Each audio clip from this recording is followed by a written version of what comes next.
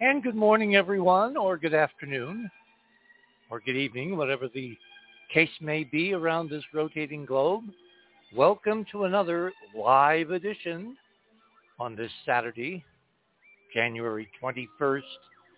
Gosh, do you realize we're at the end of the first month of the new year already? Where has the time gone? First of all, I want to kind of apologize to our listeners for last weekend. It evolved into a series of climactic and electrical catastrophes. I live in the most gorgeous environment you can imagine, the land of enchantment. The only problem is because we have spent nothing as a nation on infrastructure for decades and decades and decades.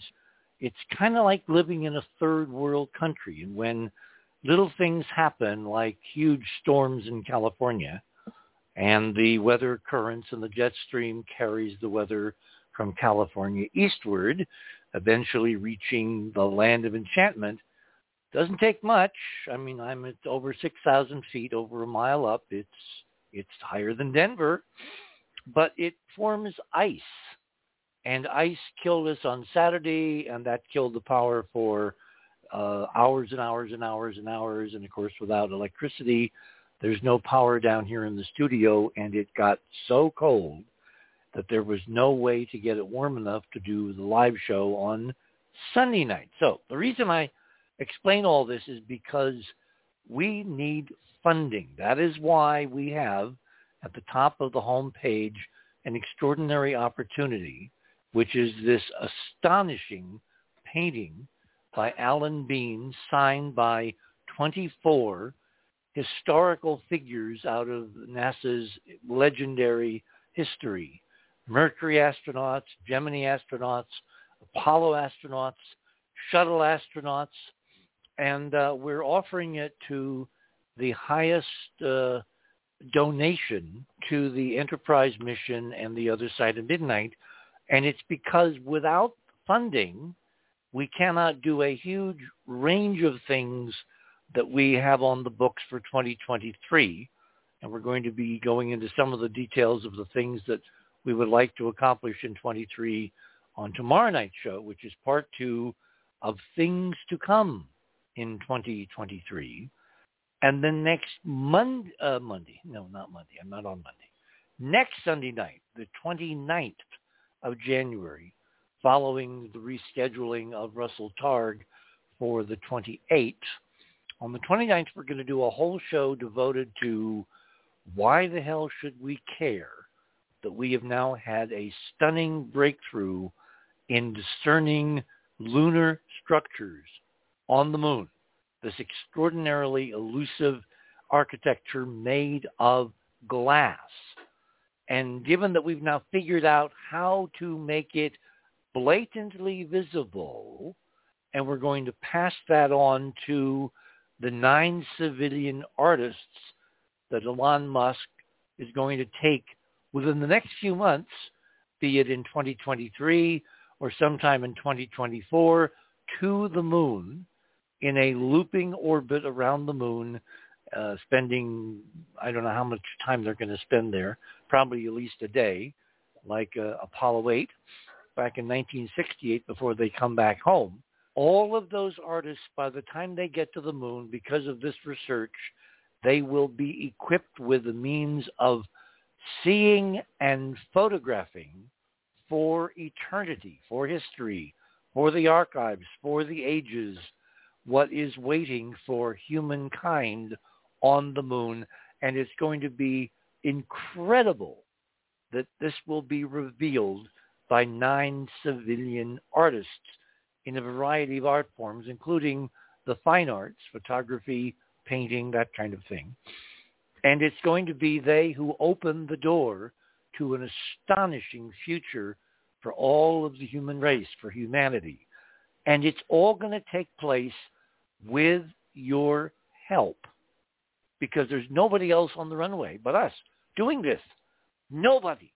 And if I go through some of tonight's news items, you're going to see why the burden is on us and by metonymy on you who support this show.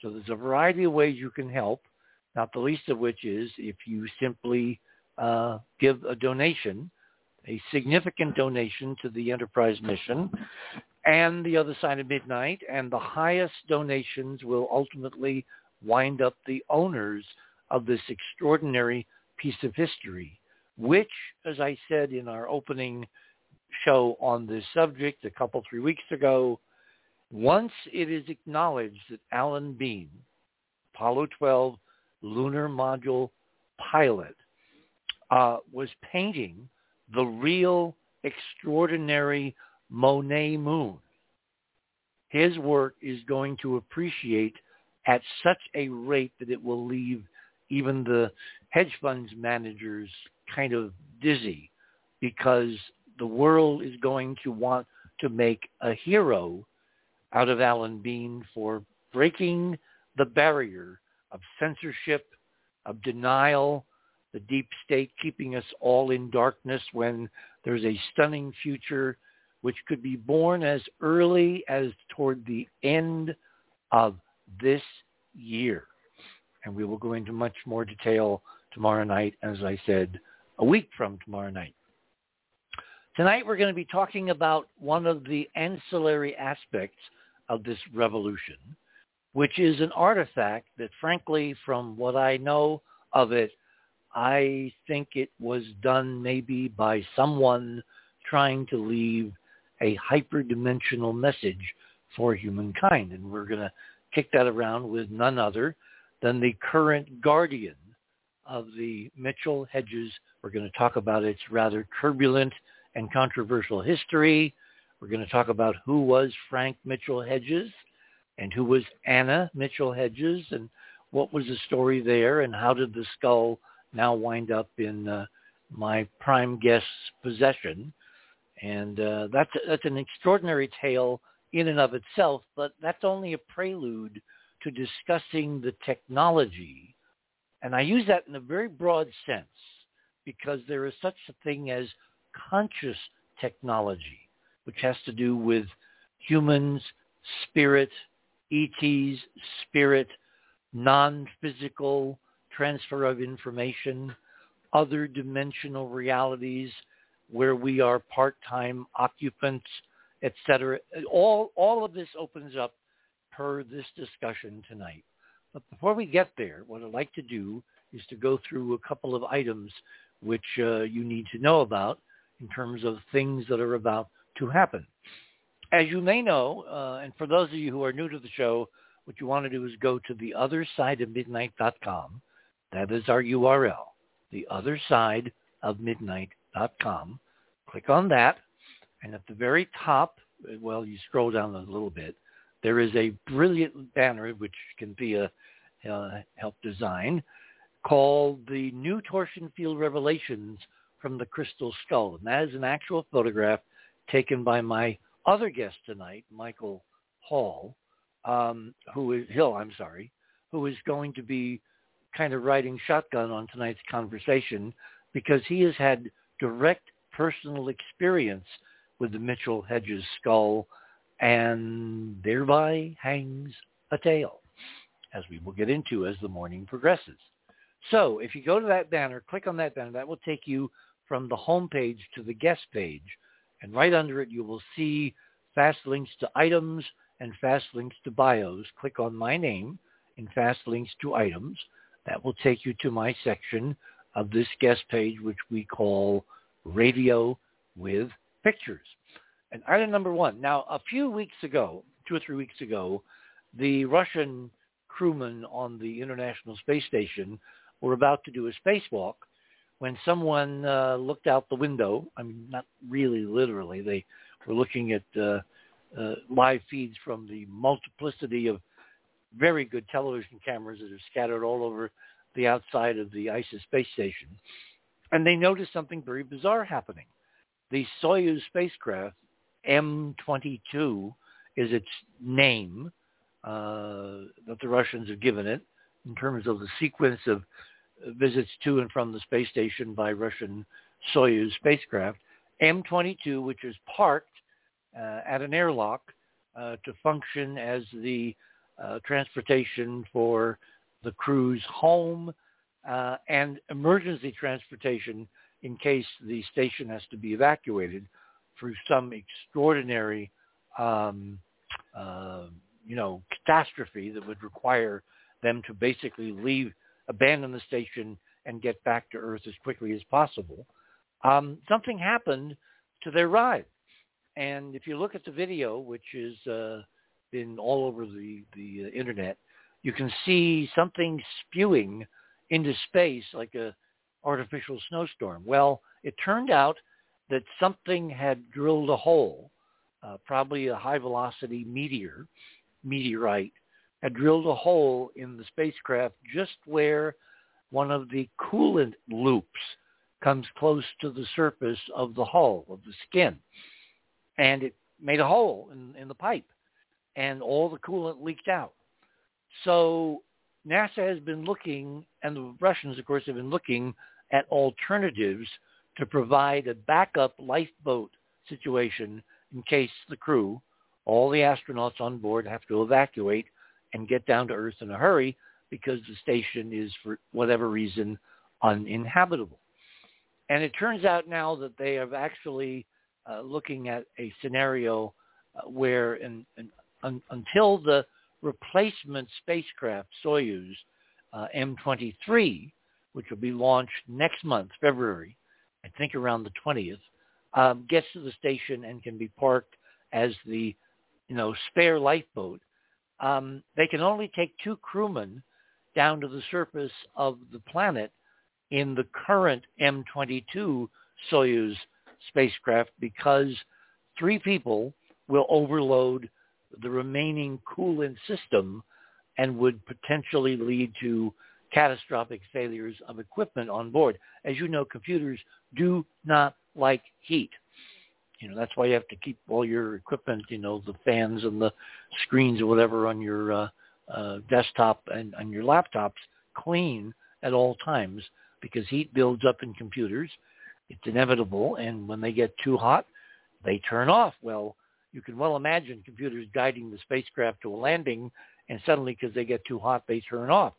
That is not good. So what the plan has been is there is also a SpaceX Dragon spacecraft docked to the space station, and they have moved one of the seats from the Soyuz over to the Dragon, and in the event of a lifeboat emergency, they would send some of the crew home, I think 5 people in the Dragon and 2 people in the Soyuz up until the new Soyuz arrives, in which case they will go back to the regular plan, which is 4 in one and 3 in the other. That all is in item number 1. If you want to read the details and you'd like to know how the Russians and the Americans are cooperating exquisitely well despite the war in Ukraine over keeping astronauts and cosmonauts safe in Earth orbit, the way things should be progressing down here on Earth and are not, hint, hint, you can read that story. Item number 2.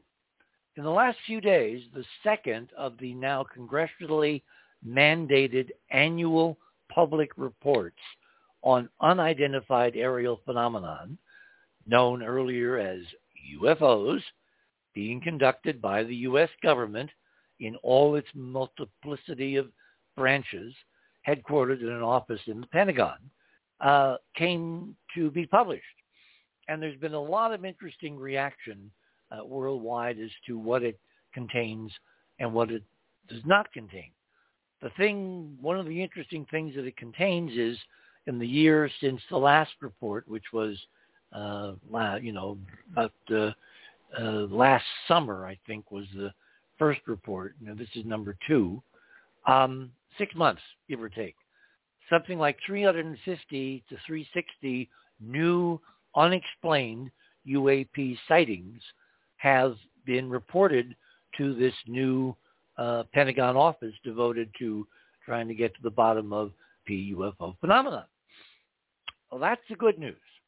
The bad news is in item number 3.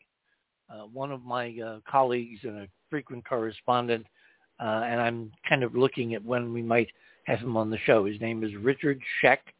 He has been a long-time investigator into the UFO mysteries, as well as delving deep into the politics of cover-up and deep state lies and all the prevarications around the field that have, beguiled us for decade after decade after decade since, certainly since Roswell. He has a column which I reproduce in item number 3, and let me just kind of read to you a couple of things that he says, because it's very telling in terms of the politics of how the current disclosure process is unfolding. And this was written around the 13th of January, right around the time that the latest office of the Director of Intelligence report was issued to Congress.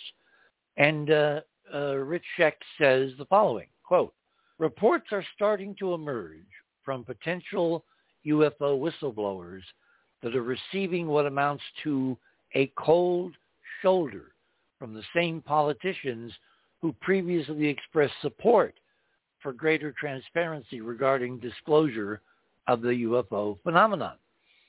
He goes on, "I recently received an email from a very well-connected source that indicated there appears to be a reversal of the enthusiasm from politicians that was on display last year during the hearings held by Congress in May of 2022. Some of those who want to testify are now, quote, extremely hesitant about approaching the congressional oversight committees because they don't see any public statements from any of the politicians supporting previously greater transparency."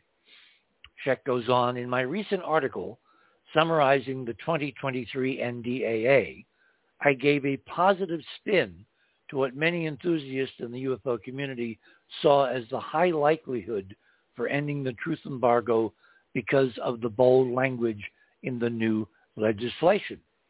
I was inspired, spirit of openness embedded in the new law's broad requirements for transparency, as well as the optimistic pronouncements from insiders like John Ramirez, Gary Nolan, and Chris Mellon, whose sincerity in predicting whistleblower revelations I chose not to question.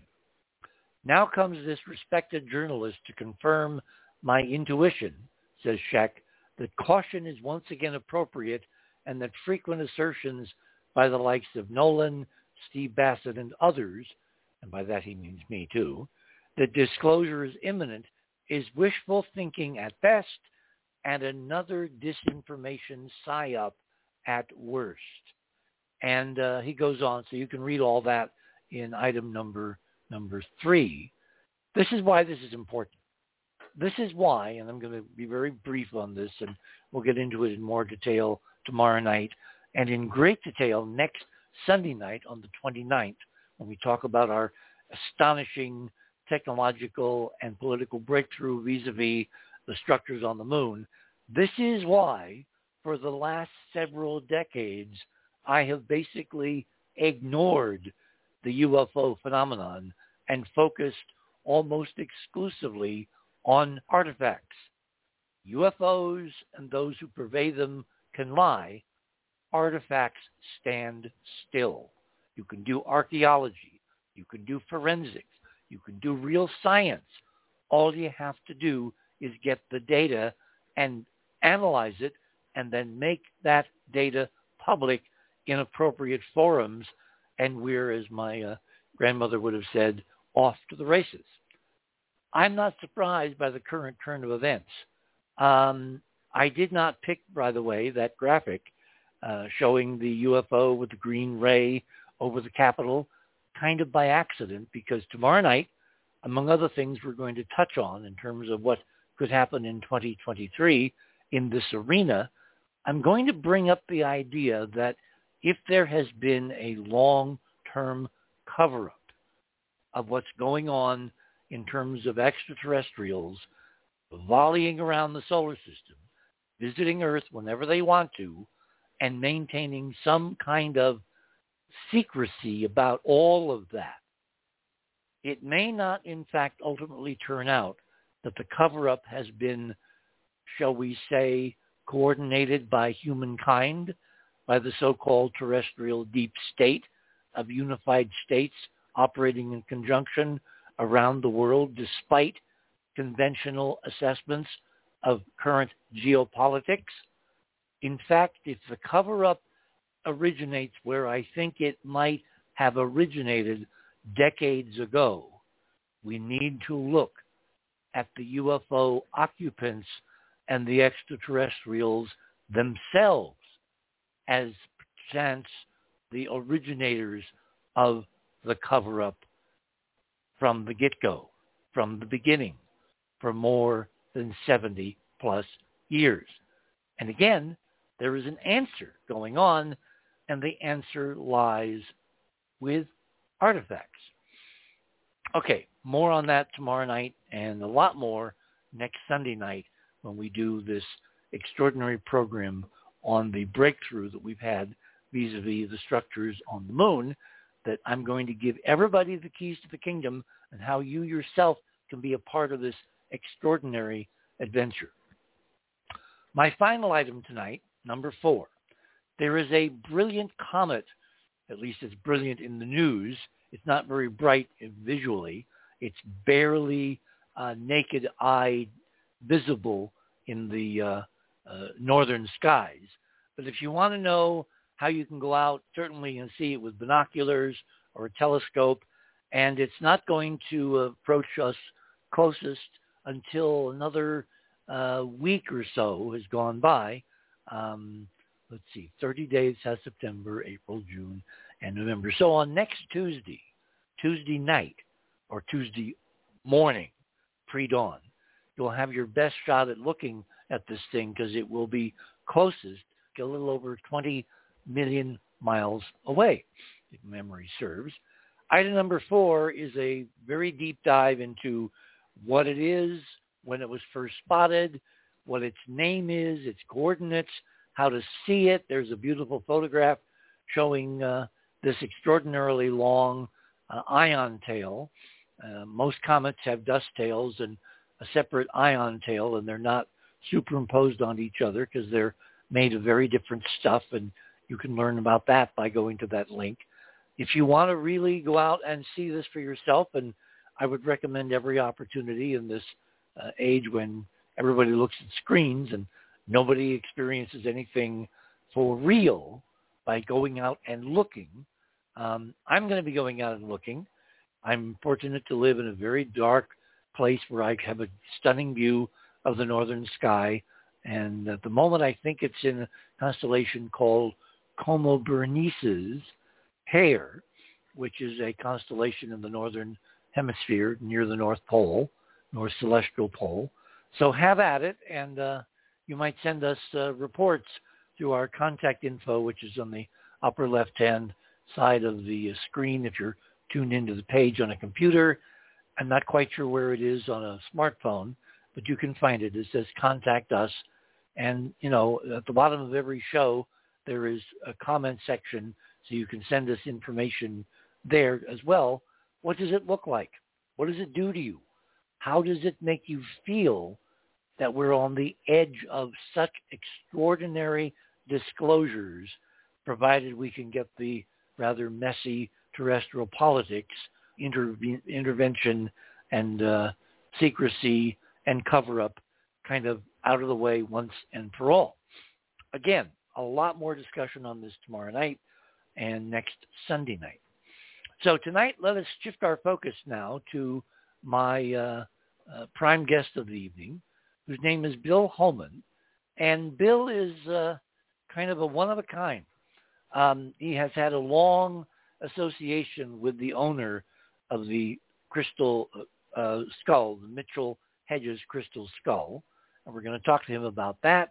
He has a remarkable background in the Air Force and in martial arts that has kind of prepared him to be the ultimate caretaker or guardian to ensure the safety of the Mitchell-Hedges skull, which, as far as I know, there are a lot of skulls now that have been, you know, found over the last several decades, but the Mitchell-Hedges skull is unique. It's probably the only one, or one of two or three, that I know that has been subjected to actual forensic scientific analysis by a major corporation in Palo Alto, California, and I'm sure Bill will talk about that. And we're going to have an extraordinary conversation. We're also going to be joined tonight by a friend and colleague of Bill, which is how I got to him, Michael Hill. Michael, as you know, is a Native American shaman. He is an award-winning musician, a filmographer. He is a UFO experiencer who has created a technology, a hyper-dimensional technology, which he will describe, which we were able to get one of my friends and colleagues, Dr. Beverly Rubik. By the way, Michael, Beverly is not associated with NASA. She's had NASA contracts, but she's not a NASA scientist. So you need to stop, printing that. That's not accurate. She is an independent scientific investigator who has worked in alternative healing technologies and things like prepared water or whatever for many decades. I knew her back when I lived in Berkeley, and we recontacted over the last few years, and she, at my request, ran some extraordinary tests on Michael's torsion field technology, and it turned out to be a really red-letter day because she was able to measure verifiably with scientific instrumentation and reproducible results the fact that whatever Michael's doing with his technology, it works. And I'm going to talk about some personal experience I've had with exposing water and other fluids to this technology.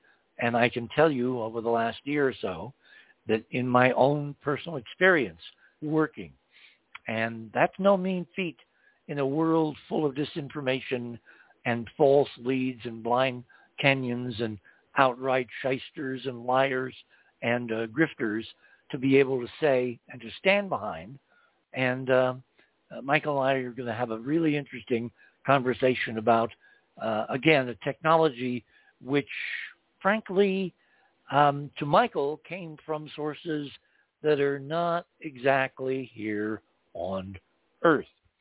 So with that as a kind of a background, I want to do something different tonight because, as you may or may not know, David Crosby, the lead singer and composer and genius of Crosby, Stills, Nash & Young, and another group called the Byrds, he died in the last 3 days at the relatively young age these days of 81. So tonight what we're going to do is we're going to play some Crosby music as part of our bumpers, because there's no better way to remember a genius who affected our culture and our age and everyone than David Crosby. David, rest in peace. You're on the other side of midnight. My name is Richard C. Hoagland. When we come back, Bill Homann and the mysteries and magic of the Crystal Skull.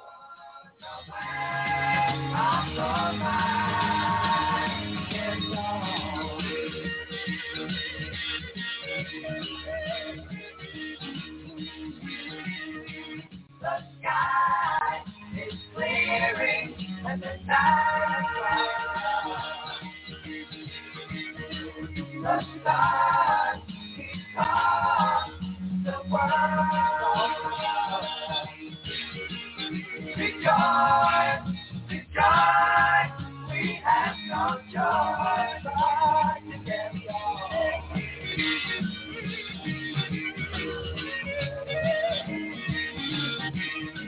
The fortune of fable. TheOtherSideOfMidnight.com.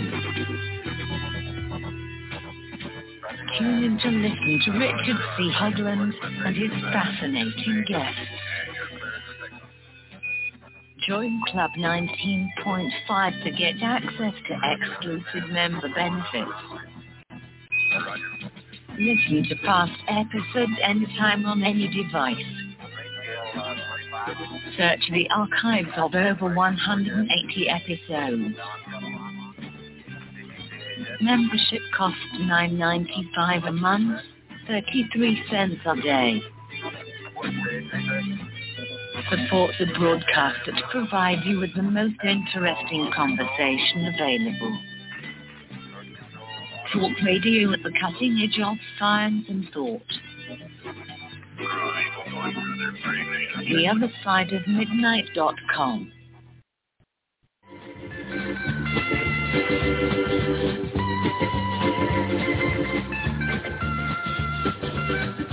Looking at the world through the sunset in your eyes.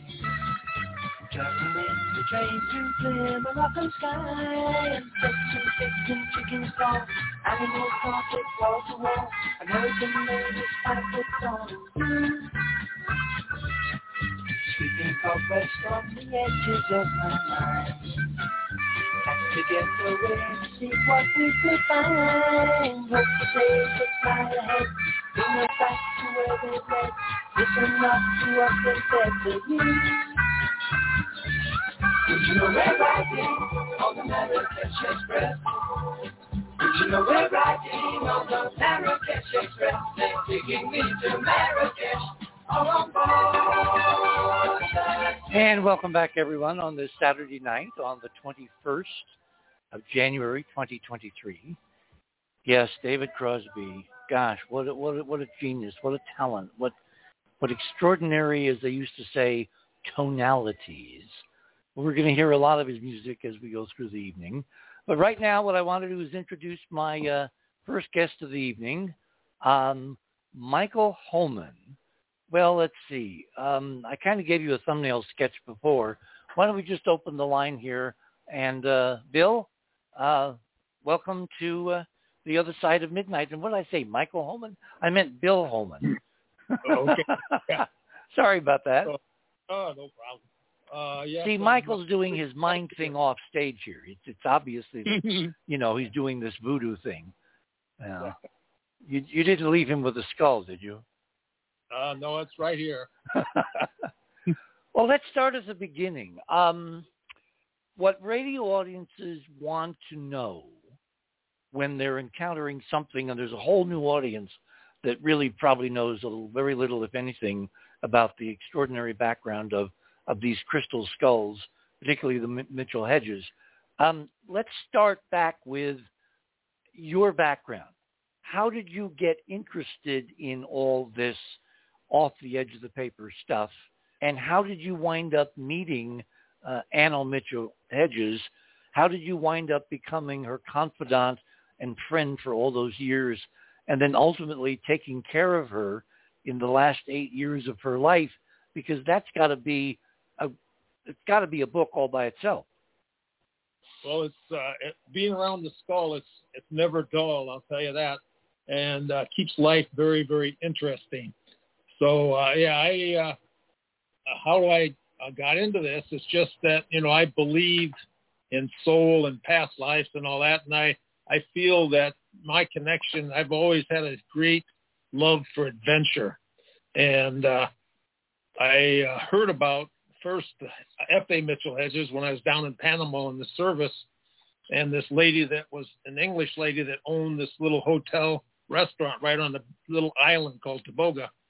And she would tell stories about Mitchell-Hedges coming in and parking his boat right in the bay and then coming in for supplies and stuff, and about he was a great fisherman. He loved to fish and has some of the world records that have never been broken as of today even. But so that first time I heard about Mitchell-Hedges, and then there was another time where I was in by the Panama Canal, and there's a place there, and they had pictures on the wall, and one was a picture of F.A. where he was called into the Panama Canal because the Panama Canal had been blocked for 3 weeks, and they couldn't get any ships in or out. And what it was, there was this huge octopus that had blocked the whole thing. Oh, my gosh.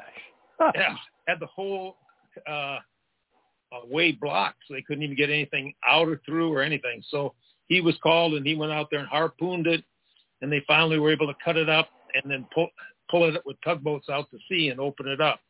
But that's another, so that's just something that stayed in my mind. And then at about the same time, I read an article and saw a picture of this crystal skull, and I think it, there's a purpose for everything, but it really connected with me with something really deep inside. And I had that until I got out of the service, and then I heard about where Anna was at. She was up in Canada.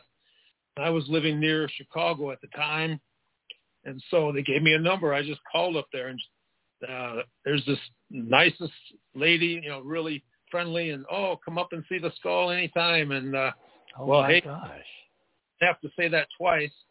So I went up there and I met with her. And what year was this?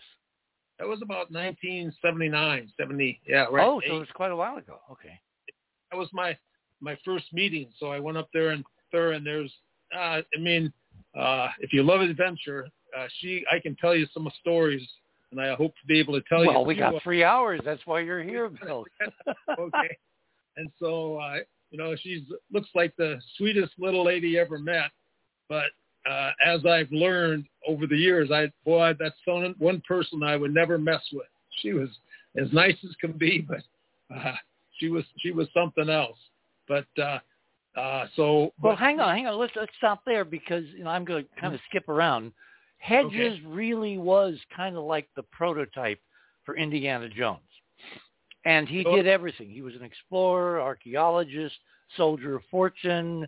He, did stock stuff. In other words, but he wound up in 1917 in Canada, and he, for some reason, adopted this young girl, this 10-year-old girl, Anna, and that's what led to everything else that we're going to talk about tonight.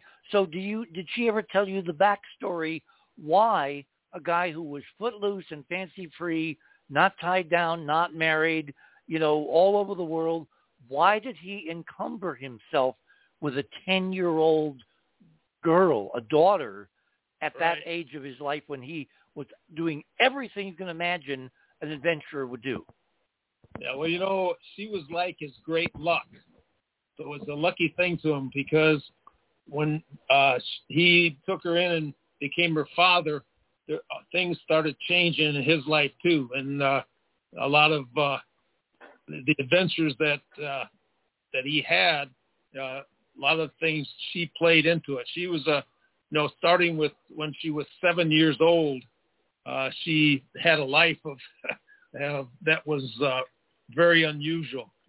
I'll throw out a story real quick. When she was 7 and living in Canada, her mother's family was over in France, Brittany, France, and they couldn't find the grandparents, and everybody thought they weren't sure what happened. Well, wait, was she orphaned? Were her parents killed? She was orphaned. Yeah, she was orphaned. Her father was in World War I and got gassed, and her mother was. That's how Mitchell-Hedges would go up there with friends, and they'd fish all the time, and they got to know because the mother would take care of a lot of the stuff that they needed, the supplies and stuff, and be friends. And Anna would get worms for him, so he'd have worms for fishing. So, it was, and she'd always charge him for it too, because she was really good with a penny. But, so he knew of her because of his association and the group association with the mom. Right. Yeah, he was, I guess, a good friend with her mom, and had known the family for a lot of years. And so when her mom passed away, there was 11 kids in the family. Oh my! And different kids went to the different relatives, and the only one, there's two of the kids didn't have a place to go. So two gentlemen that were with Mitchell-Hedges said, well, hey, Mike, why don't you take her and raise her? And somehow that happened, and he took her back to New York City, and he was going to put her in a private boarding school, and then he had to go down on a trip to Central America on one of his expeditions, or starting one, and she was so upset about it, he decided finally to take her with him. So he took her down to it was now Belize, which was British Honduras at the time. And this was when she was 7. No, this is when she was 7. She went to England to help find her grandparents that were lost. Nobody could find them. And I'm jumping around in stories, but it's a good story if you want to see how. Okay. As she was going across the sea in the boat, she came up to one of the seamen and pulled on his pants and said, "There's a stick in the water. The first U-boat that was ever spotted." Oh my, the periscope. And so she was the one that spotted the first Nazi, it'd be German submarine. Yeah, this was early German World War I. Right. And so from there, she went and stayed with some relatives, and she would watch them. They'd always go down to the barn at night, take stuff in there, and then they'd come back. And so she snuck down when they left and went in there, and she found her grandparents in a room back there locked up. So she ran to the road. She heard somebody coming, and she jumped in the bushes, and then she had to run like 3 miles up the road till she got to the family. And when she got out there, they all came back and rescued the grandparents. But that was her at 7 years old, So she had a life that started with adventures. Good grief! She sounds like she had, kind of like. Remember when Lou Grant with Mary Tyler Moore said, "You've got spunk"? Sounds like she had spunk at 7. Wow. Yeah. So that's why when she was she was very unusual, a young child. So that's why Mitchell-Hedges. I'm not sure of the whole thing with the mother and stuff like that either. So, but I do know that. Well, let me ask you a kind of a straight-out question. Is it possible that Hedges really was her father? You know what? There's a possibility on that because, I've been around different things and heard and different things like that. That is a possibility. And in that era, you would have concealed it and done all this other, kabuki theater thing to conceal the fact that she was born out of wedlock. But it sounds to me like they had such an affinity. That's a possibility, but I can't say, but that would be that'd be something that would make a lot more sense, I would think. Yeah, you wonder why he would tie himself down, being this carefree, Indiana Jones type, ranging the world, seeing the world, having the time of his life. Why would he tie himself down with a 7-year-old girl unless? Right. So that's how it started, and. Did you ever ask her that question? You know what? I did not answer that question. No, that would, yeah. I didn't go there, but that's just kind of things that you think about, you pick up.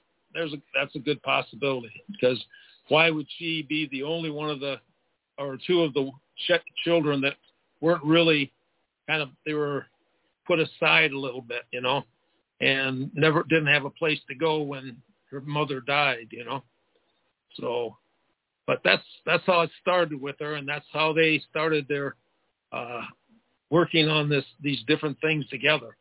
So, when I was, in that 79, 80 year period, we have a friend that's a great psychic that did this book, The Skull Speaks. And she was she lives in Toronto area, and she got a call from this gentleman that wanted to know all about F.A. Mitchell-Hedges, Anna Mitchell-Hedges, and the Crystal Skull. So she told him the whole story, and he wanted to talk to her. So Carol called over there and talked to Anna, and she said, "Well, I'm leaving the next day for England. I can't see him." But Carol gave him all the information. This is in 1979. 79, and then in it was about 84. This gentleman came out with a movie. It's called Raiders of the Lost Ark. So he did build Indiana around Hedges? Hedges was a very interesting gentleman, and he really, all the people I met that knew him, they were in such awe of him and respect. It was so, that's what's probably happened. Well, in the movie Indiana Jones and the Crystal Skull, he mentioned Mitchell-Hedges and the Crystal Skull a number of times. Yes. Back to the skull. So, yeah. But now I found out a letter.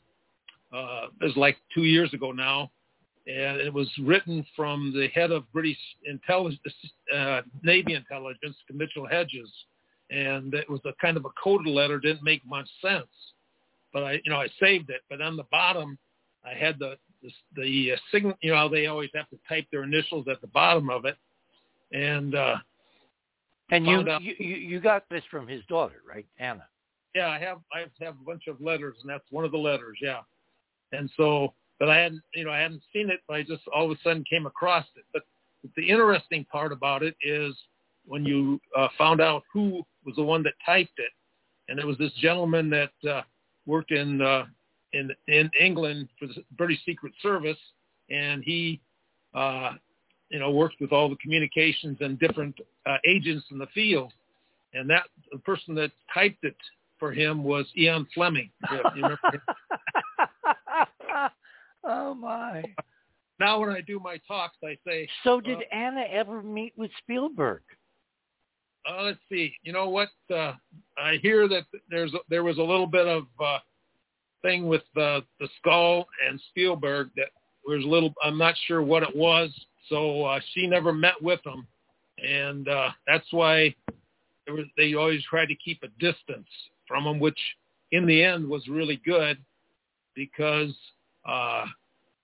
after this movie was out, about a year or two later, the Belize government tried to sue me, Spielberg, and Lucas, and because of the way they did it, the lawyers shut it down right away, and everything turned out good, which I appreciate that a lot. So, yeah.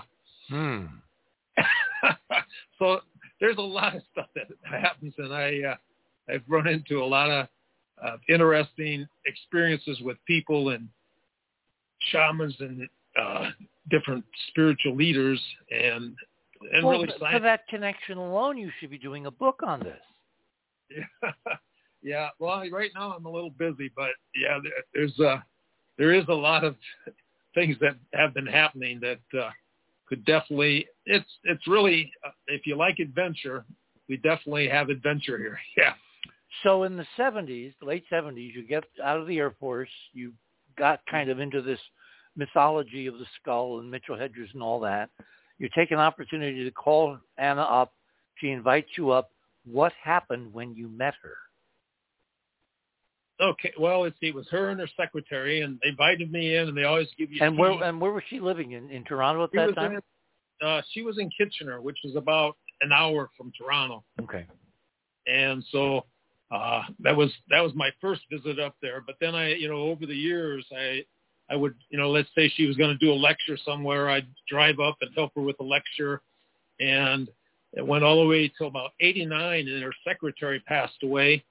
And then she sold her 4-bedroom house and moved all the stuff to England and bought another one over there. She lived there for a year and a half, and she sold it and moved all the way back to Canada. She's in her late 80s, early 90s when she's doing this. And then she had a problem there, so she sold that one.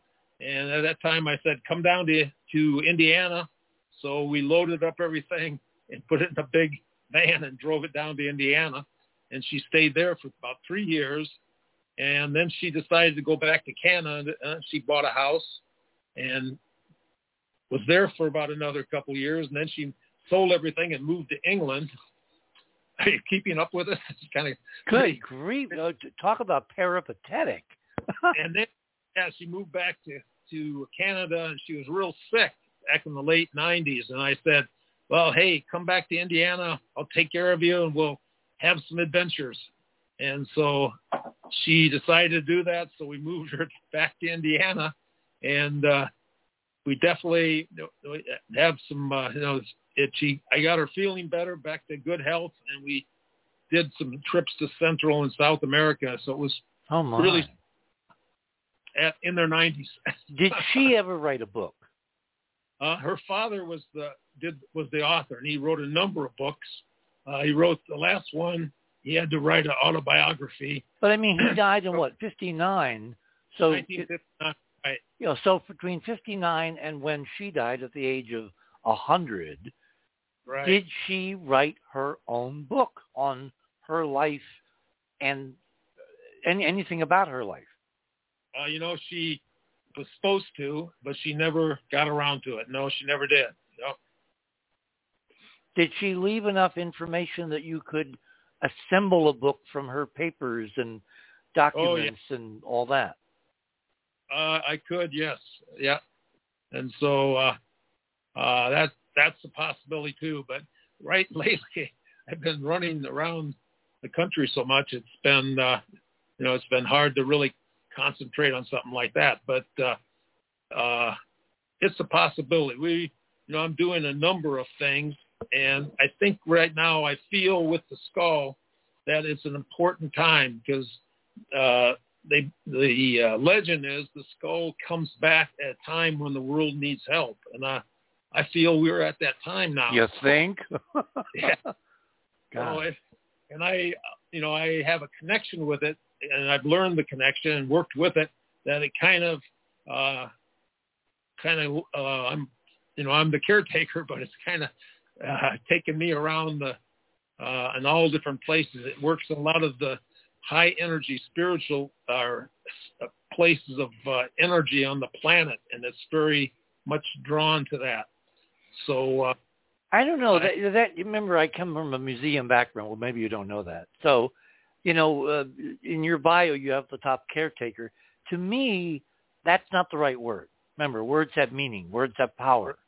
Right. Mark Twain said the difference between the right word and the almost right word. Remember Mark Twain, writer? Oh, yeah. He said was the difference between the lightning and the lightning bug. So the right word for you is not caretaker, it's guardian of the Mitchell-Hedges skull. I definitely do that. Well, that goes back to your background, Air Force, service. It's, guardian. That would be my recommendation. You are the guardian of the skull. So let's flash back. We've got about 6 minutes till the top of the hour. Start at the beginning with the skull story. She's 17. She doesn't want her father to leave her at a boarding school in, New York State, right? New York City, yeah. And she demands, basically puts her foot down and says, you take me or else. And he takes her to Central America. Right. He had he worked with the Secret Service, and that's one of his problems. He had to take the 1912 Secrecy Act, and he had to sign that, which made a lot of the stuff he did. He couldn't really talk about it, but he was down there looking for a connection between the Maya and Atlantis that he felt there was, and he did it at a time when a lot of the Nazis were running around looking for these power artifacts in different sites throughout the world. And so he heard about this lost city and with an expedition in, and was able to find a place they call Lubantun. It's a city of, they call it the Falling Stones. And was like 7 pyramids, a ball court, spiritual center, in this whole area that he spent 4 years burning and chopping with the natives to bring that all out of the jungle. Because it was, if you ever went to an ancient site before it's opened, you wouldn't even know it. You'd walk right past it because they look like tree-covered hills. Yeah, they sure do. Lots of tree-covered hills. Robin and I drove across Guatemala one night, racing to make a plane after I'd measured Tikal, I think we were measuring. And as we're driving in this pre-dawn darkness, you could see these mounds on both sides of this little narrow country road, and we're being driven like at 80 miles an hour down a 2-lane, narrow, almost cow path. And as in the darkness, you could see these hills, and I knew, and she knew, and we both talked about it, that all of those so-called hills were actually ancient pyramids, so ancient and covered with, vegetation and trees and vines. And I wanted to stop and do some measurements, and because of the schedule, we had to be at the airport. We couldn't stop, but I know exactly what you're saying. There's so much we don't know about Mesoamerica because it's just totally covered with jungle. And that's one of the largest uncovered sites. But if you're out there in the bush and stuff, and I always said if you took a rock and threw it any direction, you would land on something that was there's that much down there. It's just loaded with it. So yeah. And they're energetic. They reacted to my instrumentation by showing us the field, the torsion field. They're resonant with this hyperdimensional connection, and they're just waiting to be uncovered and rediscovered and put to use. Just waiting. Right. Yeah.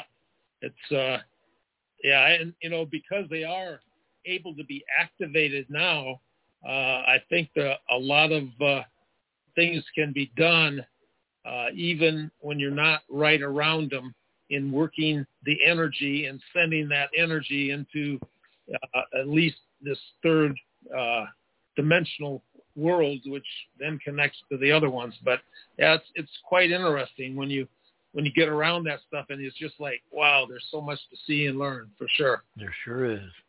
Okay, we're basically a couple of minutes to the top of the hour. So talk about, he's under this secrecy. Was this under Roosevelt because of his connection to the White House, the Secret Service? It was through the British Secret Service. Oh, okay. I thought it was. Okay. No, he worked with the British Secret Service. Yeah. Ah, okay. And Anna was on a number of jobs over there too that she did that were pretty high profile stuff too. Here I am jumping around again, but you got to write this book. You got to take all her papers, assemble them, get a good editor. I've got a couple in the back of my mind I might put you in touch with. This sounds like a story that desperately needs to be told, and told now. Yeah, well, it goes under your title of Guardian. Guardian, yeah.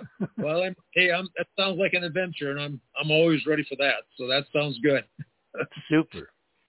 That's okay. We are literally at the top of the hour. Why don't we hold it there? My guest this morning, Michael Hill, is waiting in the wings, very nicely. We're talking with Bill Homann, who through incredible fortune and maybe destiny, we're kind of supposed to be where we're supposed to be. He wound up being now the guardian of the Mitchell-Hedges Crystal Skull and all that entails. We're on the other side of midnight. We're doing an homage in our breaks tonight to David Crosby, who left us for other adventures a 3 days ago. We shall return.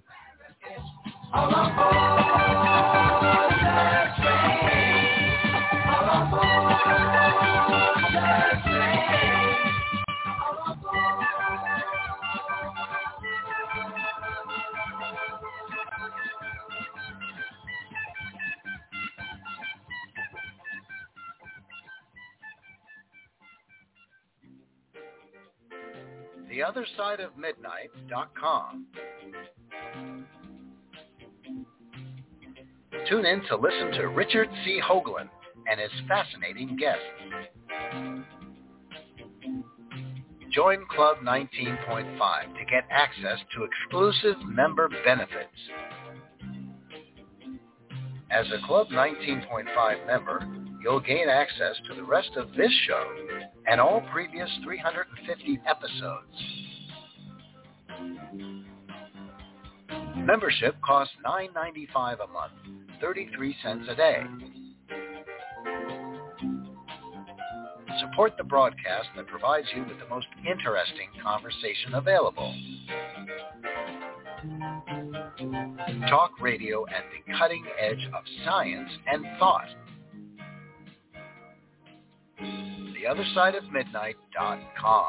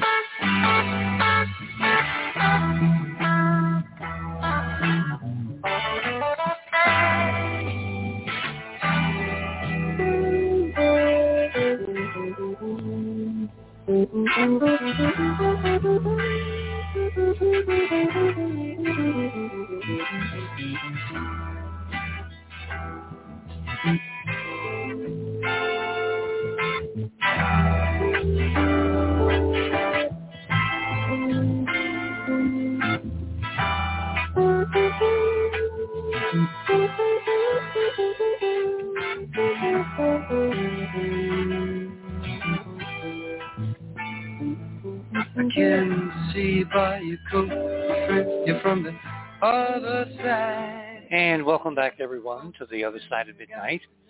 For this Saturday night, you're in the land of enchantment. A chilly land of enchantment is going down to 16 outside the studio. Fortunately, I've got two heaters running. You may be able to hear one in the background, and it's livable. I want to spend the rest of my life down here tonight, but it's livable. We're doing an ode to David Crosby, who left us a few days ago at the age of 81. What a genius. What an incredible genius. Such different tonalities, such wonderful memories of, that music all the way. All the way. You know the way it's supposed to be. Okay, back to my guest, Bill Homann, who has become the guardian of the Mitchell-Hedges Crystal Skull. So why don't we dive right in, talk about the expedition where 17-year-old, I think she was celebrating her birthday, and there is a kind of a story lurking around the edges that because he really, loved her so much that Mitchell-Hedges himself planted the skull. And that comes from some other writings and controversy around. He never really admitted, apart from her story, where he found it, how it came to him. So it's possible that for her birthday, he gave her a present of something to find that it was of incredible, inestimable value. What do you think of any of that? Let's see. Well, you know what? I have the story as Anna told me. But when you really look at a lot of things, with the things that are happening and the things that happen, the skull doesn't come out unless there's a reason for it. You could have one of these special skulls and it could be right on your doorstep, and you'd walk past this rock every day and never think anything of it. But the right person comes along and it's there. So the skull cannot be sold. It can only be gifted, and it is gifted to the person they feels that will do the job that at the time needed to be done to whatever is happening in the world. So that's one of the reasons I feel that that I was part of that. But as far as Mitchell-Hedges, he had his story, and he, like you said, he never really said where the skull came from. He said that's something we'll tell later. And Anna said he did that because it was her story, and he saved it for her to tell. But there's so much, because if nobody knows where it came or how it came here. The story being, as she tells it, he was uncovered. There was the 7 pyramids, and the tallest one, it was said that if you went to the top, you could see all the way to the ocean. And the young kids were never allowed on it because the rocks had moved a little bit and the snakes were in there and stuff. So she was kept off of it. But well, she was, what, 17 this time, right? No, she was 16. Oh, okay. And then she was 16, and then she went to the top of it and looking for the sea, and it was all cloudy, and she couldn't see anything. And then as the clouds moved and the beam of light came down, as the rocks had moved because of trees growing and different things, earthquakes in the area, the light went through the stones, and there was a big bright light inside. And so she ran down and told her father about it, and her father put her in big trouble, but he realized there must be something there. So the next morning when she woke up, he already had the men out there, and they were starting to open it up. And she said that it was opening too fast, and it started to collapse.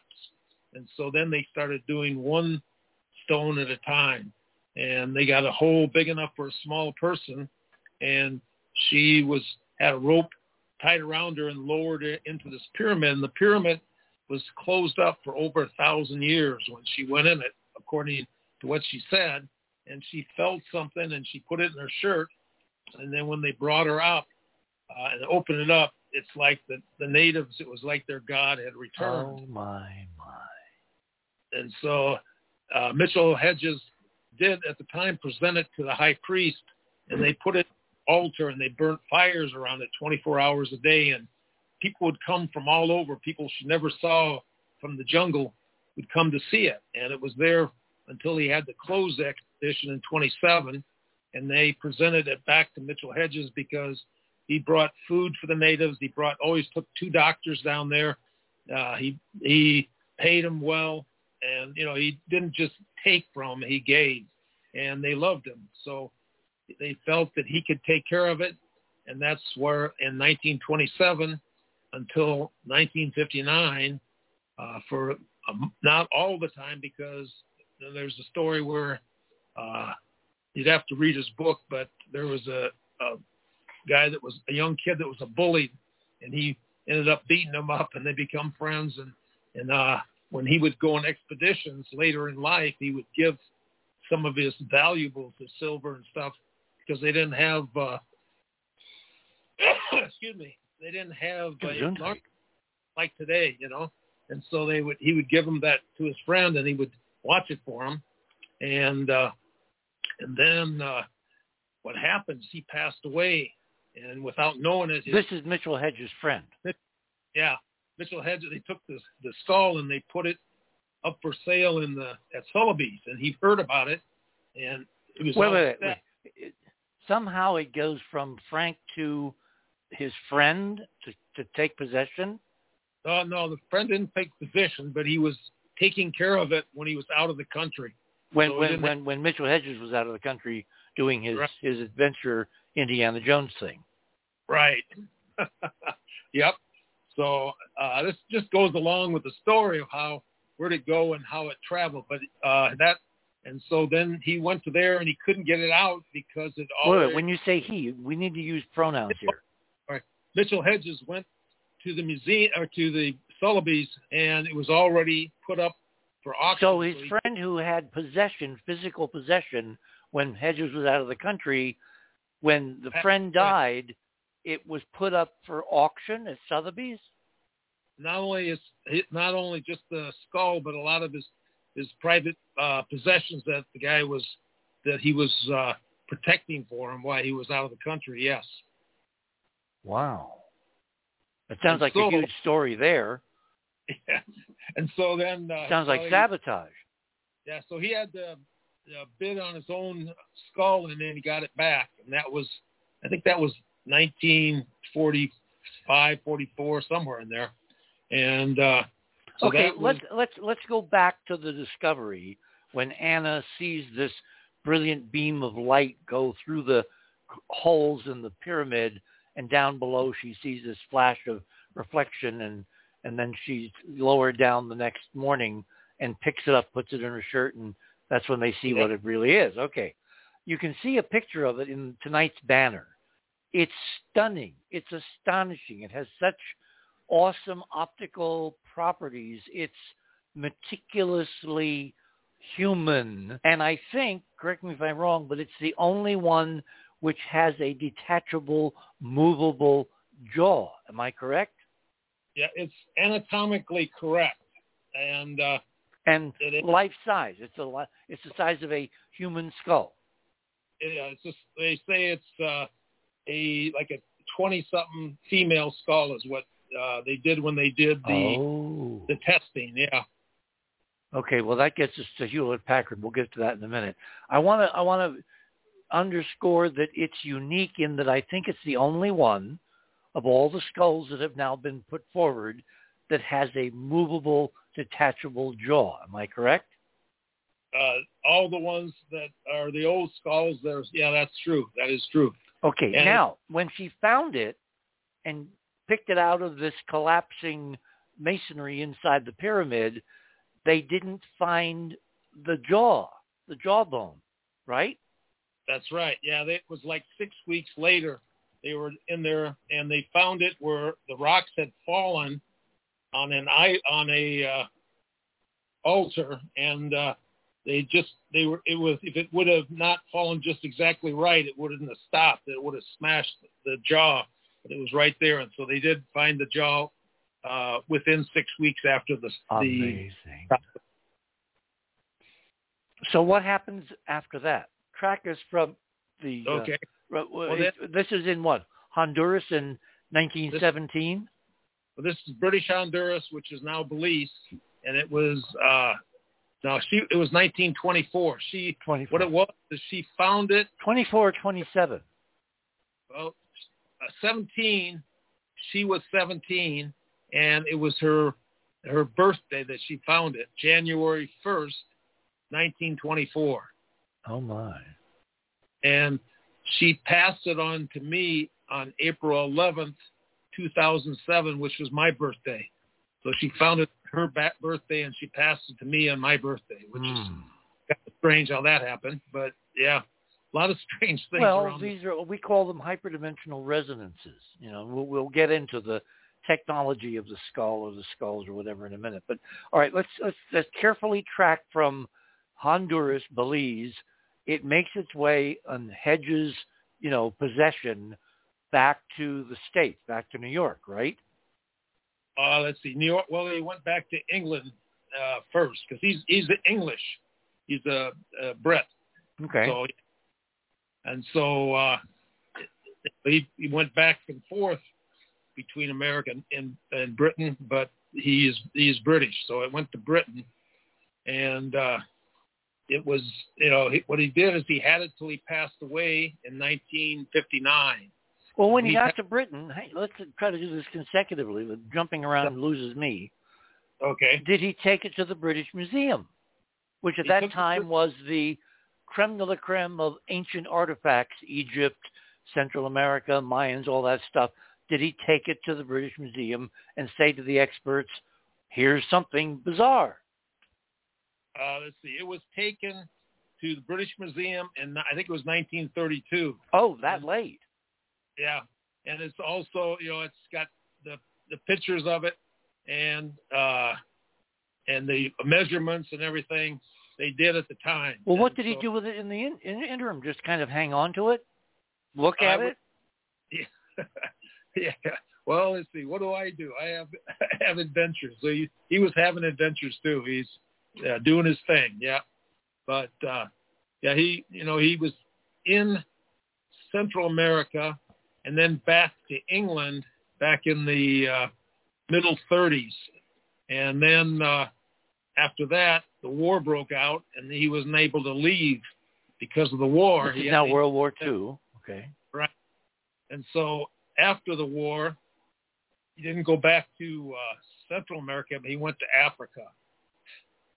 And he was down in Africa at that time. Yeah, and he had the skull with him down there. And now, did he take Anna with him on all these trips, or did she have to go to school and he would come and see her and take her on some? In other words, if she found it, then he took it around with him and didn't leave it with her, that kind of thing? Well, it was in his possession, not hers. Since that, yeah.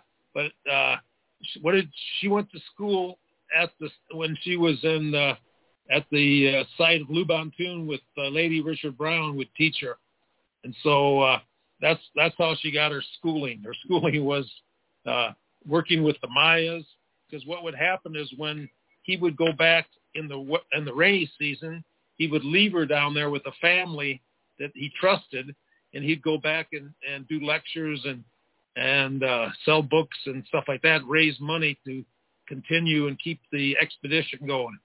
So she pretty much lived there for like 6 years with the Maya. So you say the Brits were involved, the Secret Service. Was there any official British government, royal family interest in the skull itself? There was at one time, when you look at the list of the what do they call it, the jewels, the crown jewels. I think the skull might have been on the list at one time. We shouldn't say that, but yeah. Why not? Well, sometimes I say too much. I don't know what I. Well, is it a matter of record, or is it from sources that you have talked to? I've seen it I've seen the list. Yeah. So, but. So then the question is, why would the royal family be interested as part of the crown jewels of the crown in something found literally on the other side of the world, in a remote location that hadn't been inhabited for thousands of years?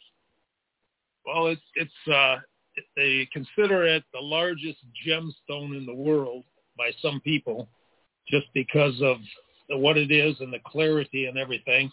So I just know the side of it that I know. So I'm not into all the different politics and how this one works and that. I just have my job and I'm the guardian.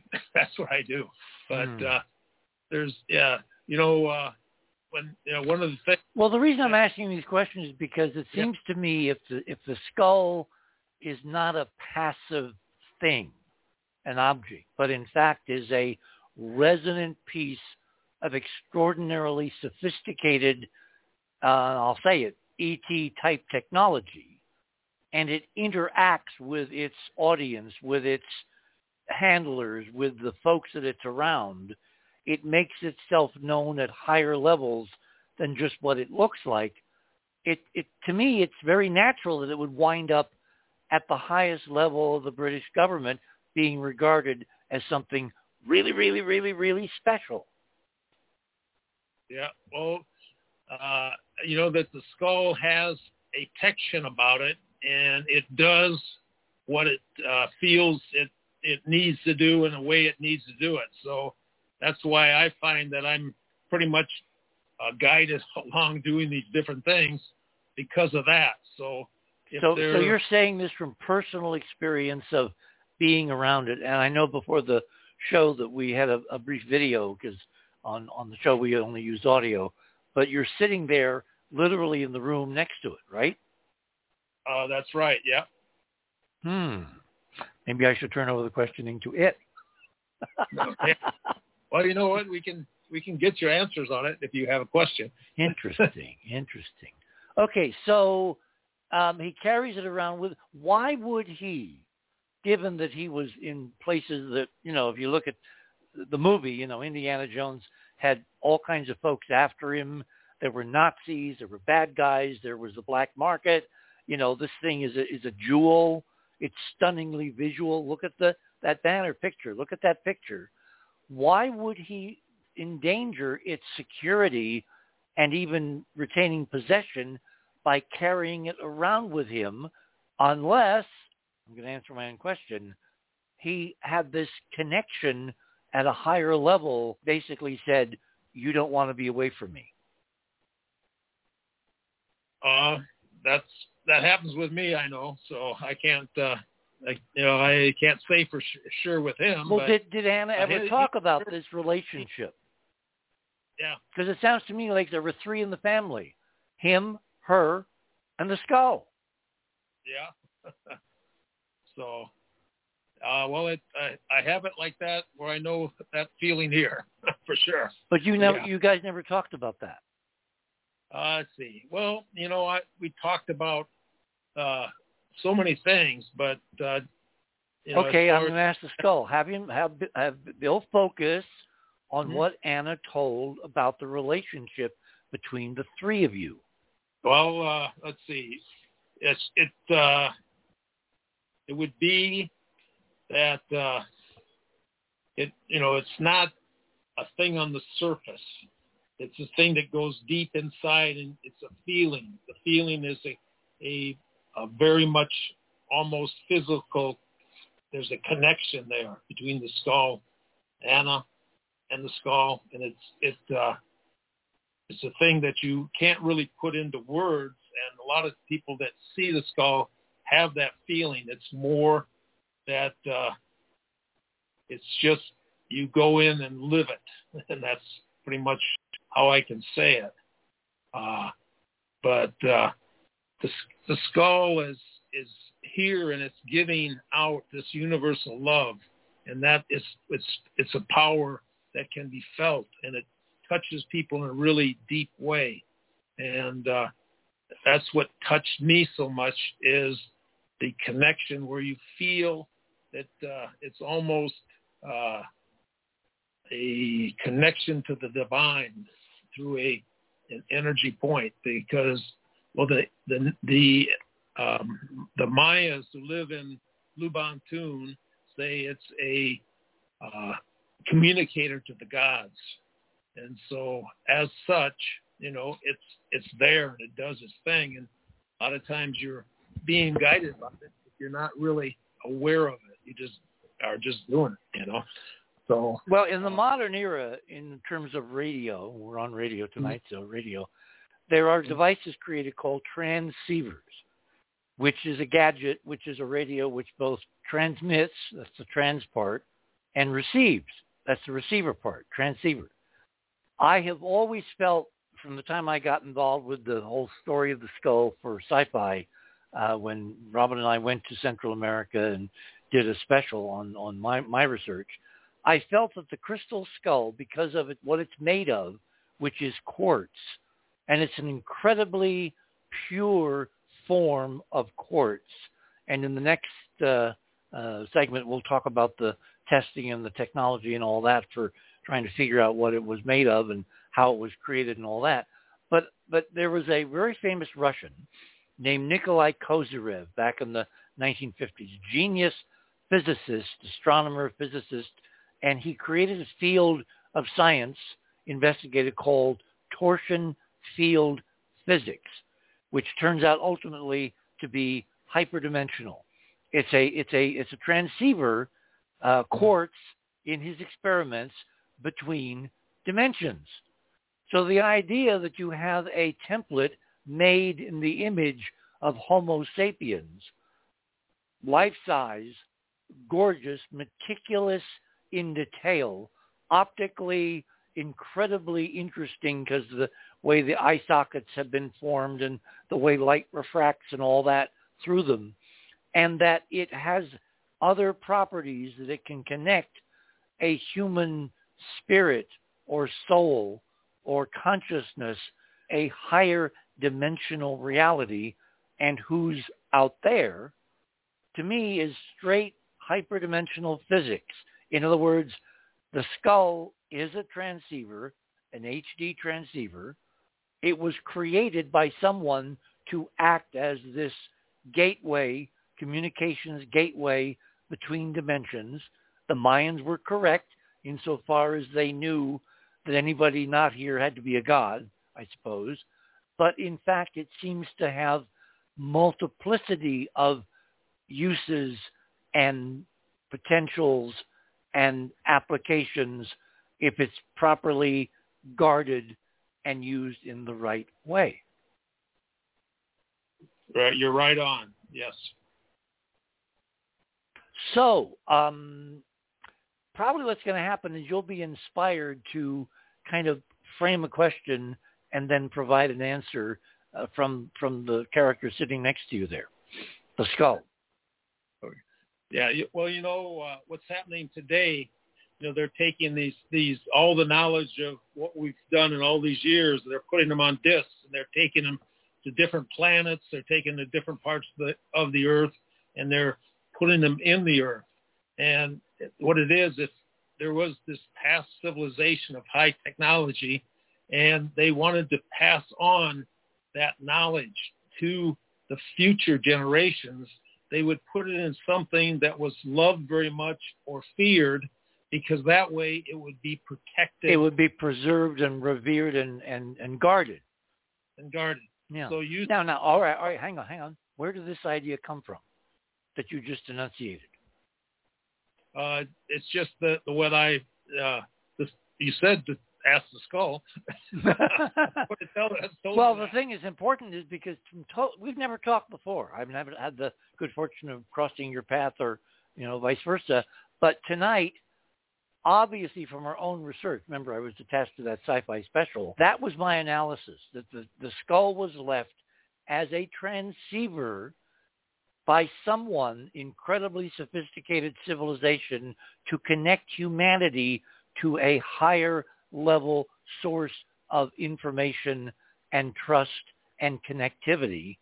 And that's why it was made as a beautiful piece of art, a stunning piece of art. And Michael, you took the perfect photograph, the perfect picture.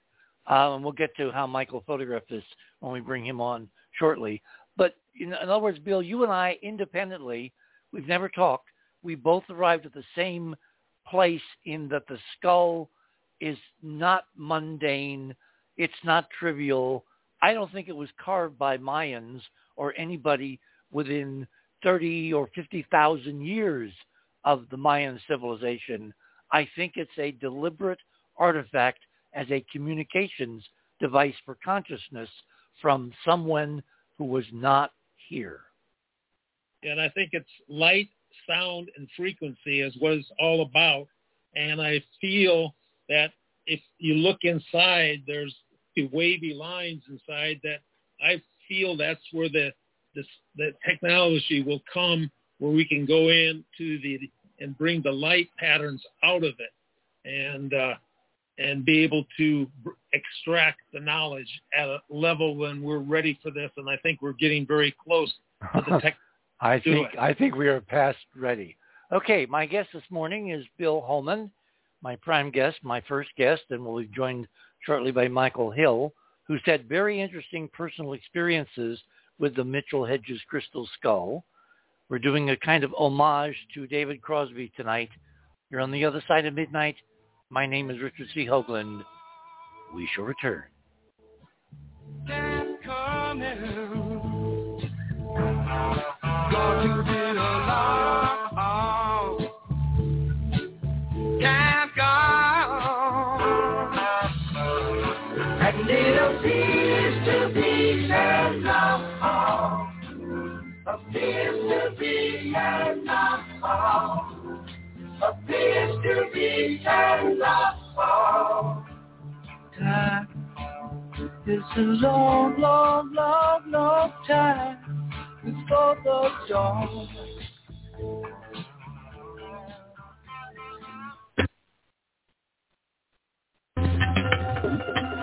theothersideofmidnight.com. Tune in to listen to Richard C. Hoagland and his fascinating guests. Support the broadcast and don't miss another groundbreaking conversation.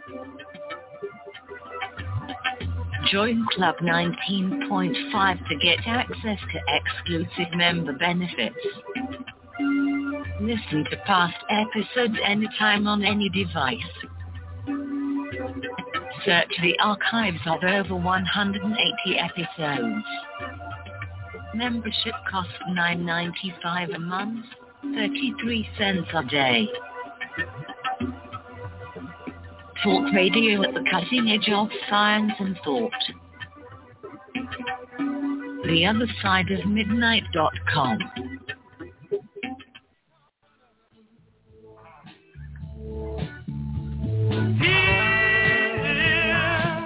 You must hear what the people say. You know that something is going on. Surely won't stand the light of day. No, and it appears to be as lost song. Appears to be as lost song. Appears to be as lost song.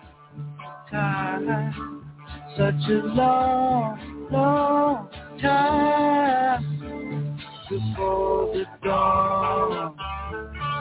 And welcome back on this Saturday night. My guest this morning is Bill Homann, and we're talking about the Mitchell-Hedges Crystal Skull and all the things that Bill and Anna Mitchell-Hedges, who is technically the adopted daughter of the owner and adventurer who found it through his daughter's offices back in the teens, or actually 1924, I think.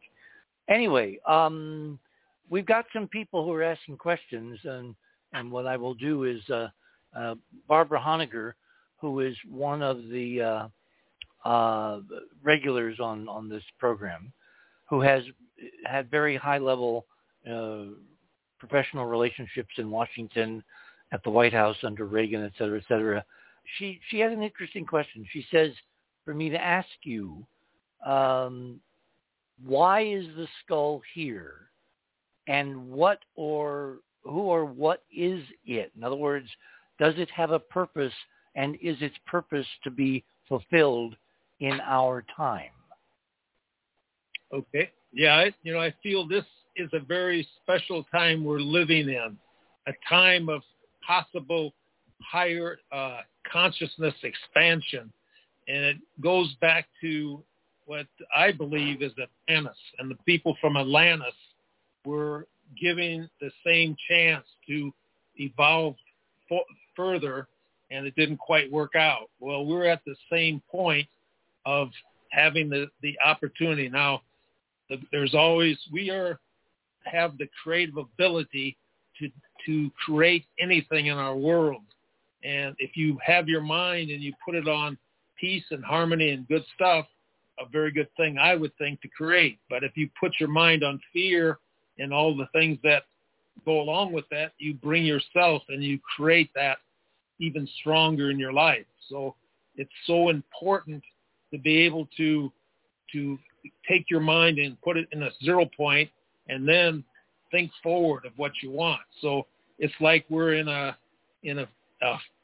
they say good and evil, but if we didn't have the negative, we wouldn't have the positive, because we would, instead of trying to better ourselves, to raise our consciousness or whatever, we would be sitting and watching TV and eating potato chips or something, and that would be how we'd spend the life. But when there's the action that pushes you to reach this higher consciousness, and I think that's where we're at. And the skull is here, and what it transmits, it transmits this very strong universal love, and which is the power of creation and the most powerful force in the universe. And if we can come into that, because when I work with people, it goes into almost into their DNA or their soul, and it brings in that past knowledge and their abilities and gifts that a lot of times we've forgotten starts to come out. So I find that a real joy to be able to help people and change lives that way. So it's an important time, and it's here as a gift to mankind at a time when the world needs help.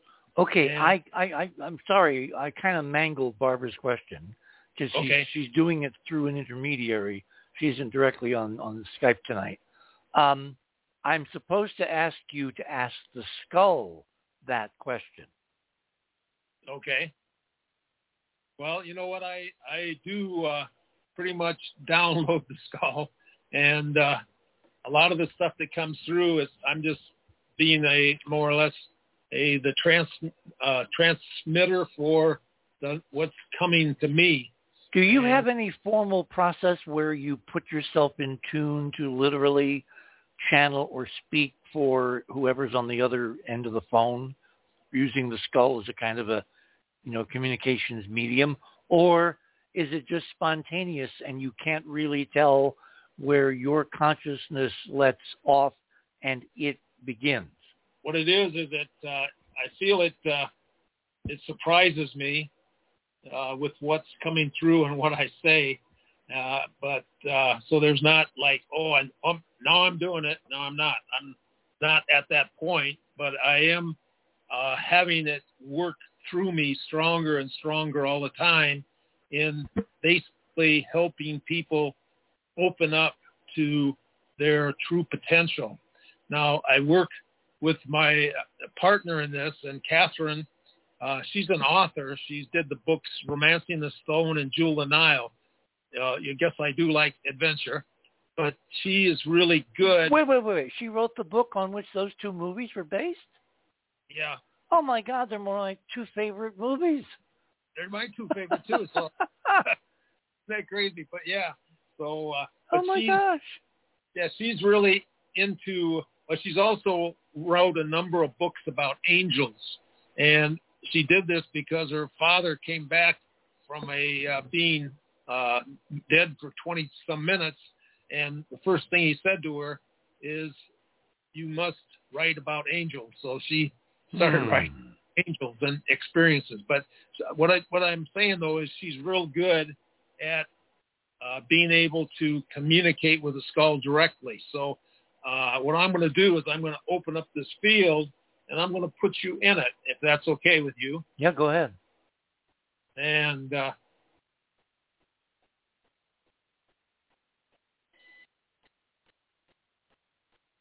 live radio, folks. There you go. Usually it works better at Zoom, but I bet it'll work here. Let's see. So just what it is it's a very gentle energy. There you go. Oh, come on. Release it. Relax. There you go.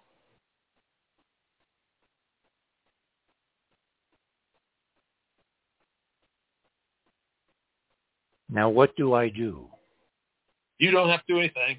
Okay. I'm going to see if anything that comes through for you, and I'm going to ask you. Okay. Okay.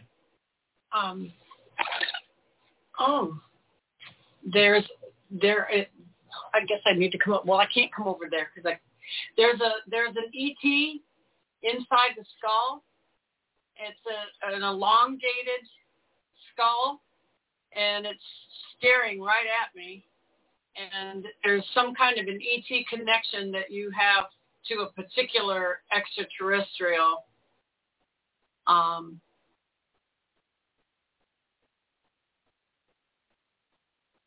Very friendly.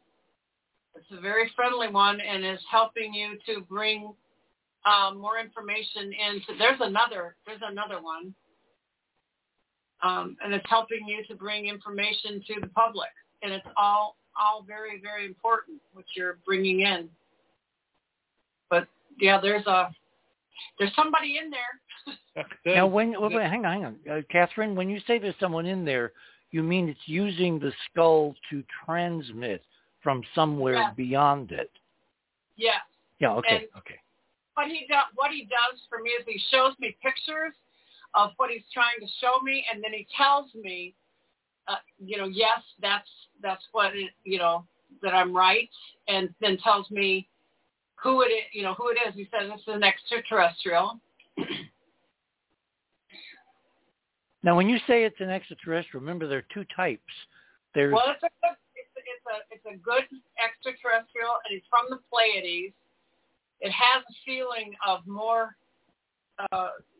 It's very intelligent, but it also has a very, very nurturing persona. Is something he asks, he'll get more help from him? Yes.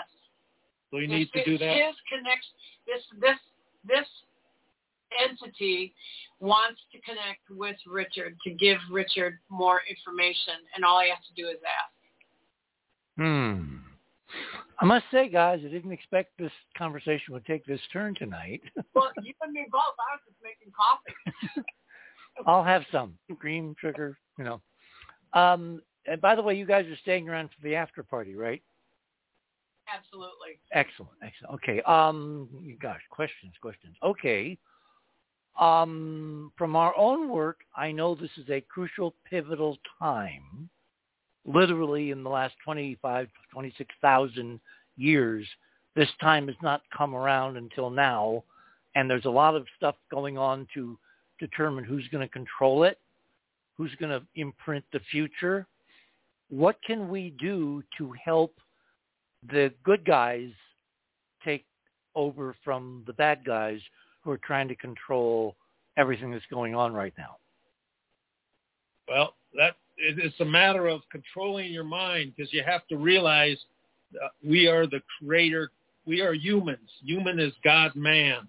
And as the creators here, that's our purpose is we've created everything, and especially in the last so many years, the creations are coming faster and faster because the veil is getting thinner and thinner, and it's making what you think become real faster. So it's important. It's like the 100th monkey is something that if you get the right number of people thinking and putting their thoughts in the right way, it makes a big change and raises the consciousness of mankind, helping not only the people that, you say the good people, but we're all one, and that's what we come in to understand. The good and the bad are really one, and in coming with that raises the frequency, the concept of all of us to this higher level. And we have the opportunity. The skull was asked how, because there's a legend that there's 13 skulls, which there are, and they say they say the legend is if you get the skulls together and you put them in the same room, then there's a chance for world peace to happen. Mm-hmm. It says it doesn't need to be that, because the skulls are multi-dimensional. Well, they all can talk to each other regardless of where they are. And connect with each other as they will, or how they're directed. But the thing is, we could have peace tomorrow if the right people would come together with the right thoughts and put peace out into the world. Peace on earth, goodwill toward men is a possibility. So it's an interesting time, because it's pushing us to stand and become the full power of our true nature. The true nature being, we've had all these things that have kept us from being the powerful beings that we are. When you're growing up, somebody says you can't do this, you can't do that. And these things stay with us, these blocks. But as we break away from that and come into our full power as creator beings, we can use our hearts, our minds to create this world that is... Well, the human race is so fragmented, and given what I know from my research, and obviously, I think you're going to agree, it's not an accident. It's like someone has been trying very hard to keep us apart because they're desperately afraid of what happens if we unify, if we coalesce, if we become the human family, as opposed to a lot of different factions shooting at each other, both metaphorically and physically. So in whose interest is it to keep us fragmented and down on the farm? Okay, it is what it is. It's a push to make you get up. If there wasn't that, no one would really ever change. You'd get up in the morning and everything's beautiful, and what happens with the people that give the most to the world are the ones that have been stressed the most. The ones that get up and they have a good job and everything works out, family, picket fence and everything. Well, they go through their whole life and there's no real advancement on their inner consciousness and spiritual connections.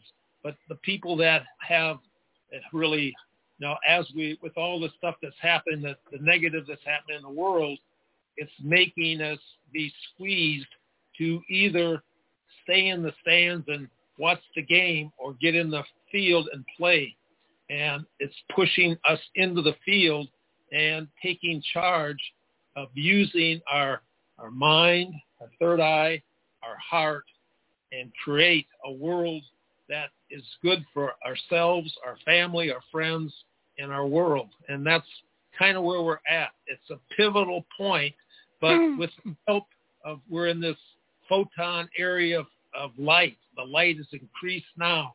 And because of that, it's making the transformation in so many lives. People that have never thought about anything more than a football game tomorrow are starting to connect with their inner. Oh, they're being forced to pay attention to things that they've never, for a long time, wanted to pay attention to. Hey, I want to add one of our enterprise family to the conversation.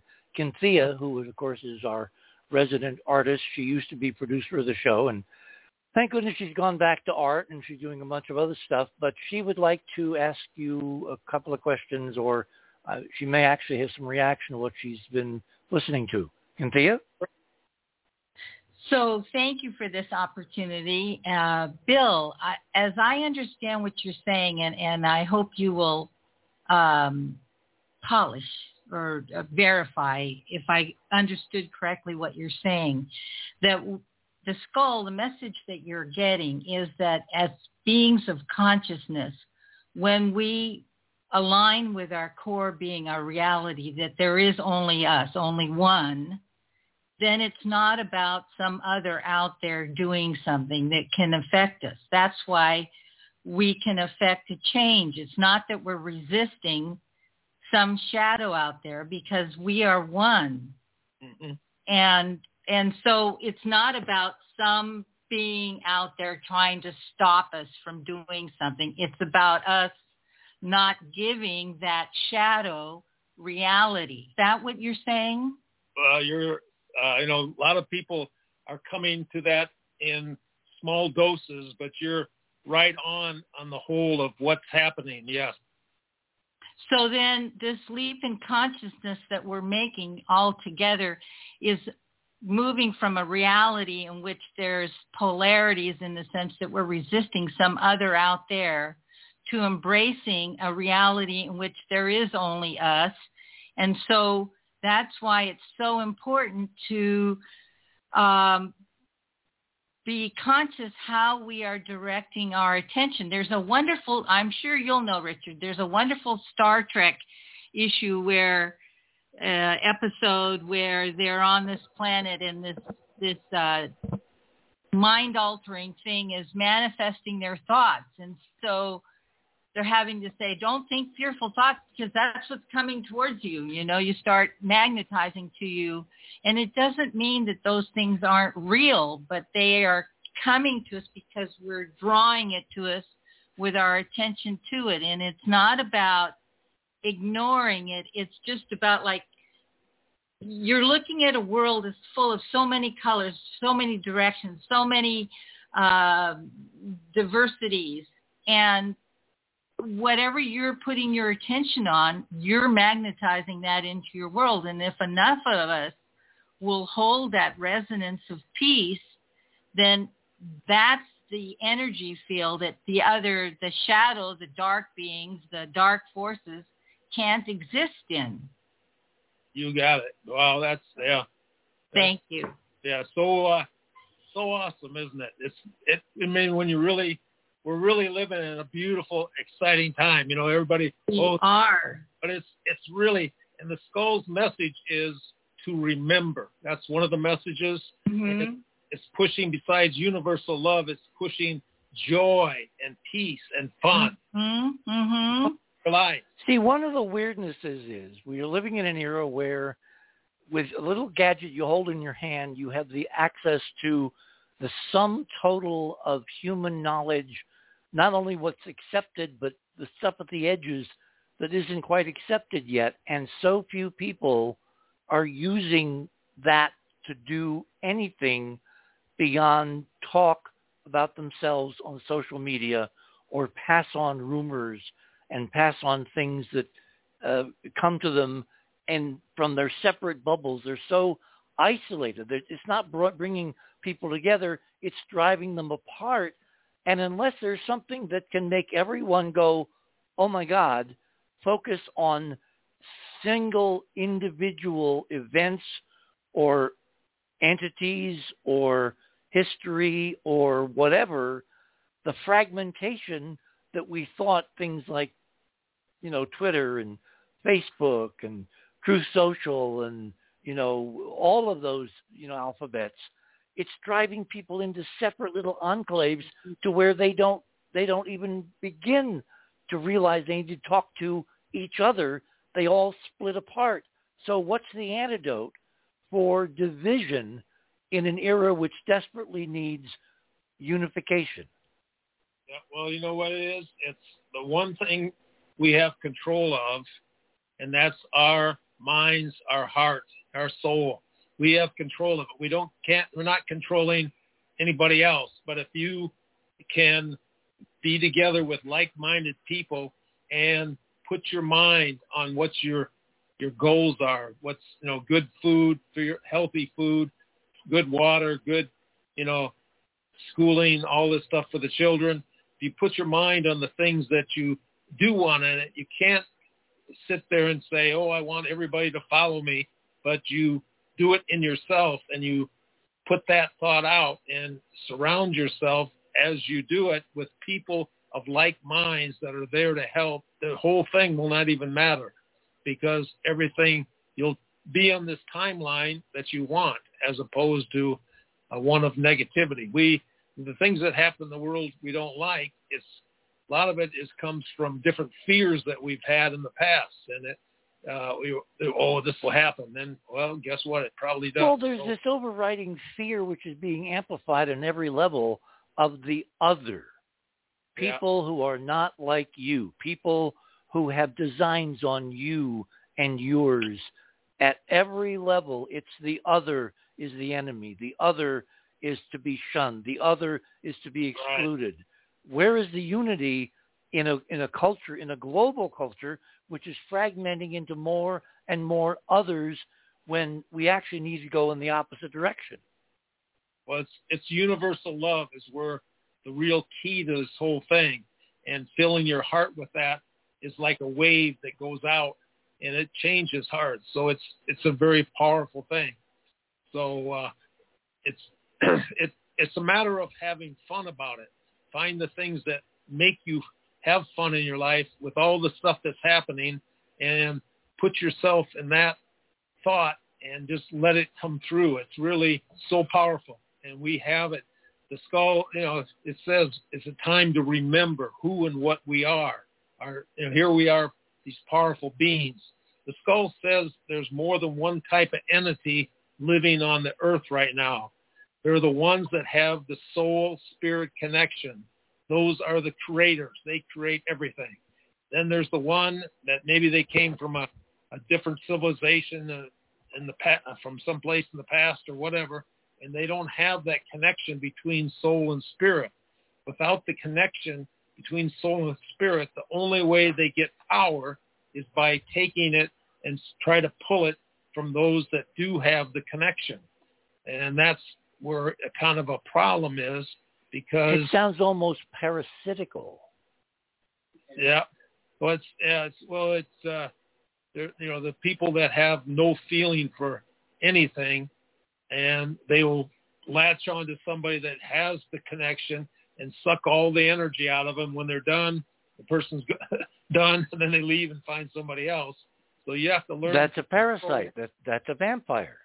Yeah, you have to learn to be able to have the overview to see what's happening and put the people in your life that are there to make your life better. You give to them, they give to you, and then you have a balance there. But the ones that only can pull from you and you get into those life situations, it's a learning thing that some of us learn and some of us learn hard.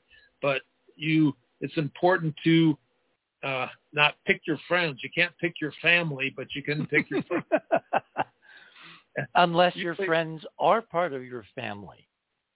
Well, it depends on if they're good friends or bad friends. See, this is what, Catherine, I need to ask you, the ET entity, which is transmitting through the skull, is it human related family, or is it truly alien? It's I think it's truly alien, but it's interesting is as Bill was talking and explaining universal love, his face changed to a very big smile with open, but it is alien, yeah. Well, you know, what is alien? You know, we're all alien. Well, when I say alien, I'm talking strict scientific definitions. Family is genetically related, however distant. Alien is truly alien genetics, alien DNA, alien origins, not connected to the human family. Correct. Yeah, I go by soul, and we're more than our physical body. But, yeah, I see that. You know, I know what you mean for sure, but, yeah. Okay, Cynthia, do you have anything you want to add or ask before we take a break at the top of the hour? Then I want to bring Michael on. Okay. Thanks for giving me the opportunity. So I just wanted to touch on one thought. You mentioned the Pleiadians, and my experience is that they're really very benevolent, but I've heard other viewpoints. Do you have, and I've also heard that the Pleiadians were the ones that seeded us. Is there any information you're gathering on that layer? Yeah, I'll say something first, if I may, and that's really like your questions. Thank you. But, you know, I feel the connection to that area strongly. Not like, you know, like you come to, you get dropped off in the middle of the United States and you're in the middle of the corn belt and there's nothing around but corn, or you get dropped off in the middle of the city and there's different parts of the city, some better than others. And it's the same way. There's all kind of entities out there, but the ones that are the high spiritual frequency connected to these, what you find to be divine forces, are very positive, benevolent, and with that connection, you know, they're not the lower ones, just like they're the ones that are here to guide and help us in this time of high change. So what I'm picking up is that there are multiple extraterrestrial forces besides just the Pleiadians. We have this feeling that, you know, it wasn't long ago we thought the world was flat, and then I guess some people think of that again, but the whole thing is we're just one little speck, and they're finding billions more stars and things all over as they explore space. That to think that... Okay, we are at the top of the hour, guys. We will continue. Okay. My guest this morning is Michael. Michael's obviously got a message for me. Michael is going to come on with gangbusters. We've had Cynthia on the conversation. We'll be rejoined by Bill Homann and his very interesting wife, Catherine. I've got to talk to Catherine about some novels and whatever. Anyway, you're on the other side of midnight. My name is Richard C. Hoagland. If you touch that dial now, you will never forgive yourself. We shall return. David Crosby to take us out. Just the noise of life.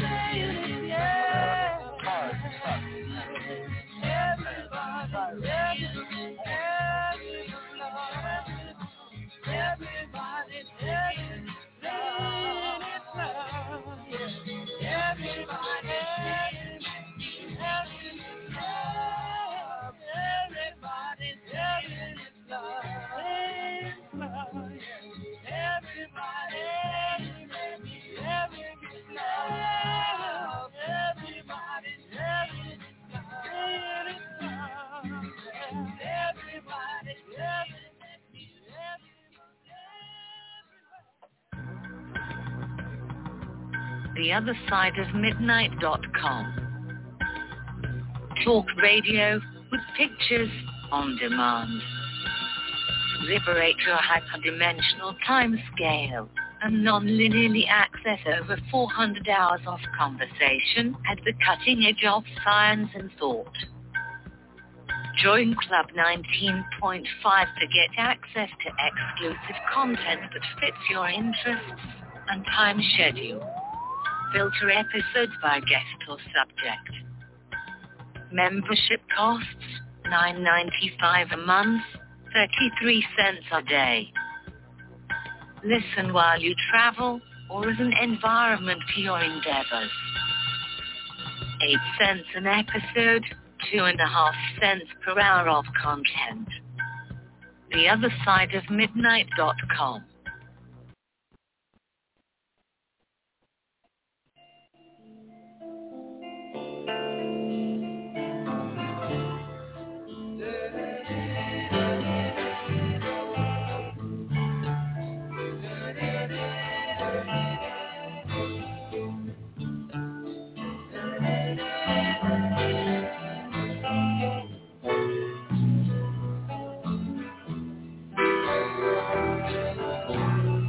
And welcome back.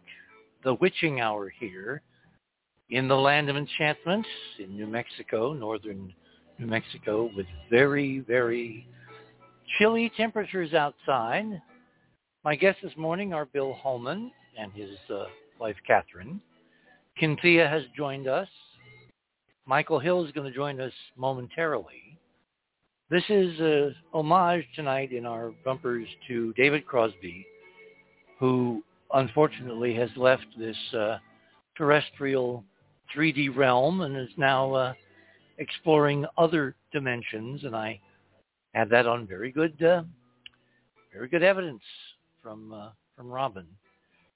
Anyway, this is a song called "The Song with No Words" from the '71 album called, very appropriately, "If I Could Only Remember My Name."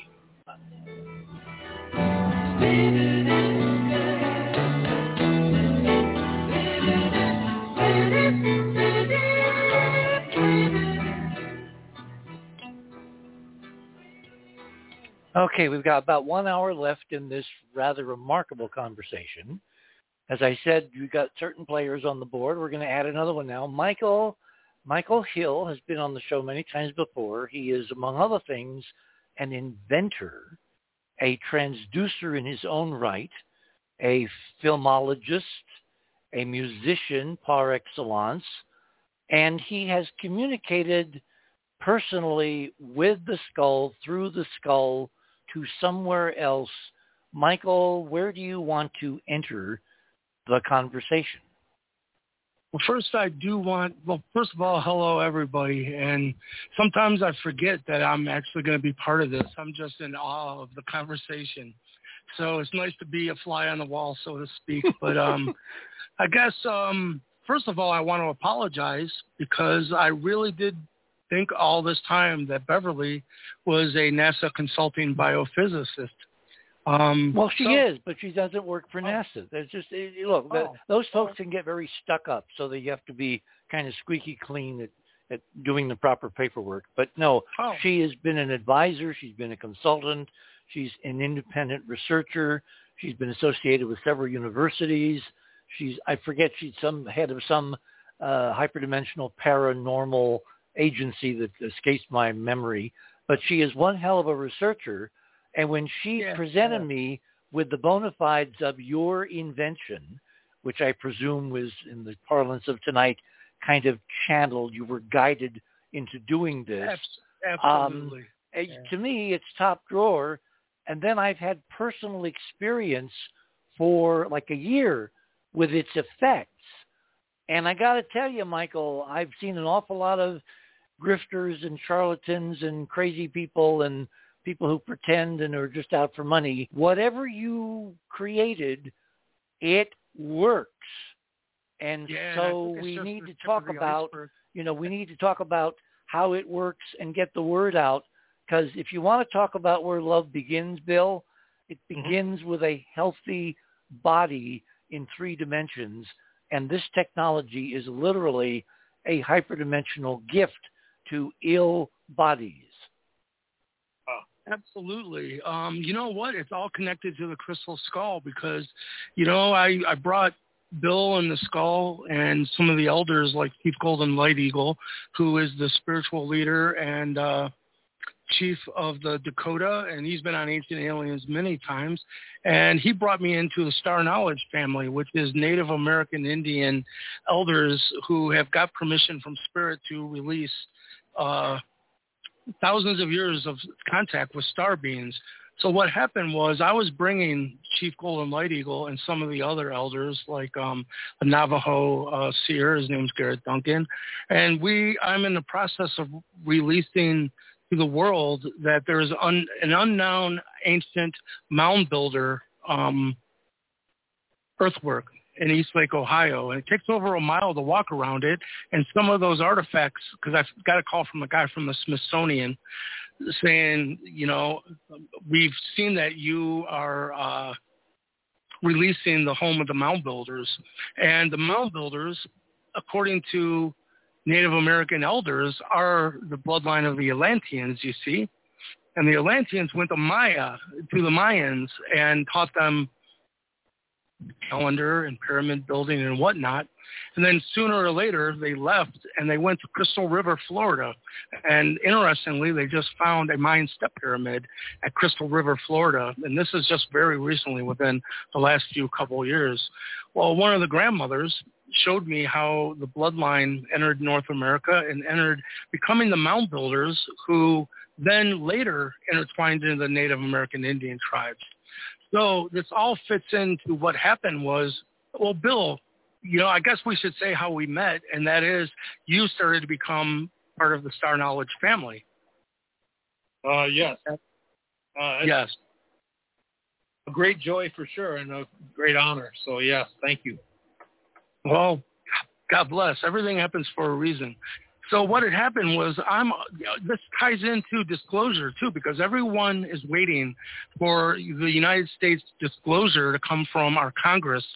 Look into Star Knowledge Canada, University of Ottawa. Just type those words in. You're going to find a movement has already started in Canada, and we were part of a TV show that was filmed called Star Beings, which is all about Native American Indian contact with star beings for thousands of years. And it's also being taught now through the University of Ottawa. And it's called the Star Knowledge Symposia, which I named, by the way. I'm proud of that. Actually, the head of this program was like, what do you think we should call this, Michael? And I was like, well, you met us at a Star Knowledge conference. And I was brought in as the official representative for the mound builders for the Star Knowledge family by Chief Golden Light Eagle. I'm Seneca of the Iroquois.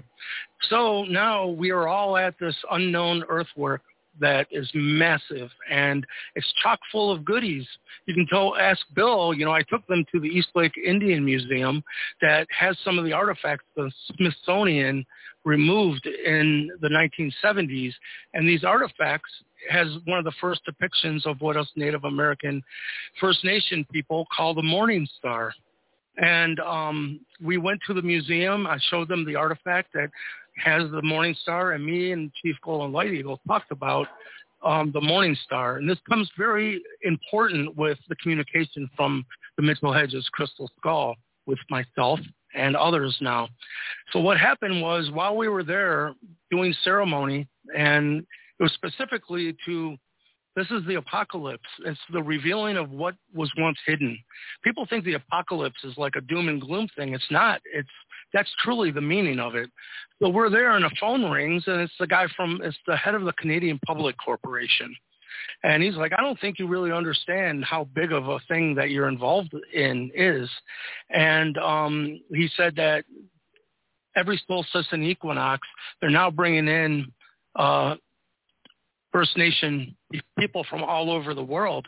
And he said all the museums in Canada, the government and everything is very interested. But I'm sure you know that the Pope just recently went to Canada and apologized for their crimes against humanity against us, Native American First Nation people. Well, that's caused a revolution in Canada. People don't know it right now, but it's causing so much interest in the Star Knowledge Symposia that they can't even believe and it's going on. So I just got a call from the head of the Canadian Public Corporation. He said, Michael, who did Chief Golden Light Eagle leave in charge of the Star Knowledge movement in America. I said, well, actually it's me, and we were all just a part of this TV series that's been created by Reuben Langdon, and it's called Quest of the Crystal Skull. And during the filming of this, Chief told everyone, I had rented an Airbnb so we could be all under the same roof, and he told everyone there, I'm going to be leaving the planet soon. I'm going to be dropping my robes. Everyone was like, oh, no, Chief, don't say that. And he's like, no, you're not listening to me. I will be leaving this planet, and I've left Michael as my successor to bring Star Knowledge into the world. So all of a sudden, this is just like 3 weeks ago, the head of the Canadian Public Corporation is putting me in contact with the University of Ottawa. But here's the deal. Go and type in University of Ottawa and Star Knowledge. It's being funded by the United States of America. If you want truth and actual people that have been in contact with star beings, you got to go to Canada right now, and it's funded by the United States. Isn't that something? A real head scratcher there. But I am the official... not so much, because in politics there's something called plausible deniability, where you want an effect to occur, but you don't want to appear to be the ones behind it occurring, so you use an intermediary or a back door.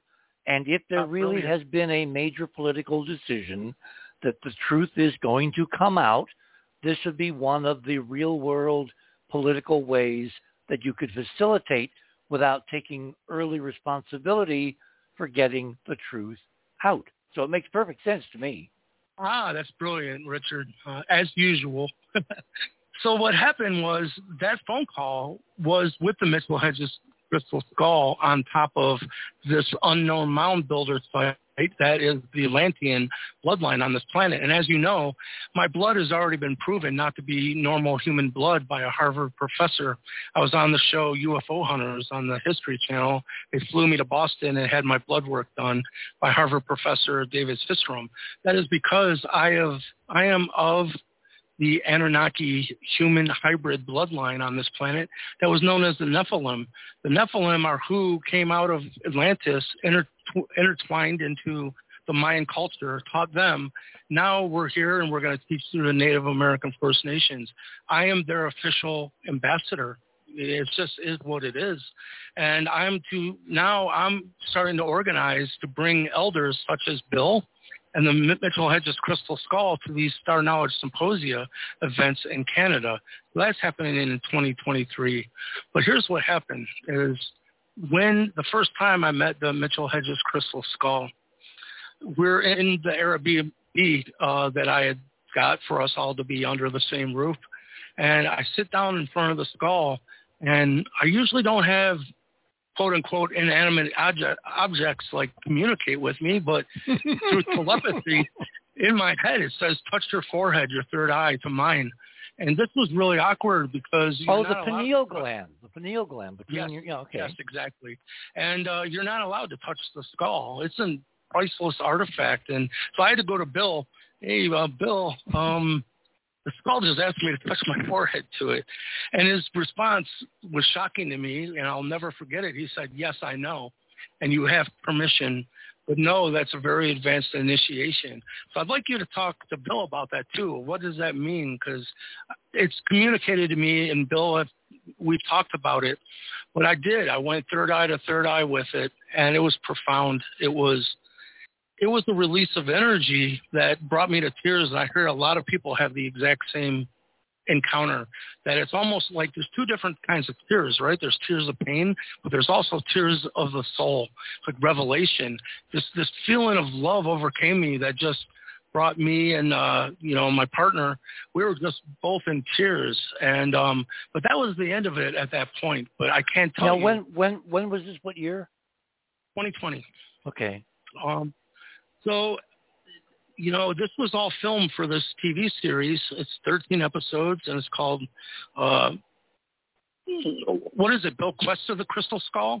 Quest of the Crystal Skull, yeah. And who's producing and what network will it be on? It's being shopped right now, Bill, correct?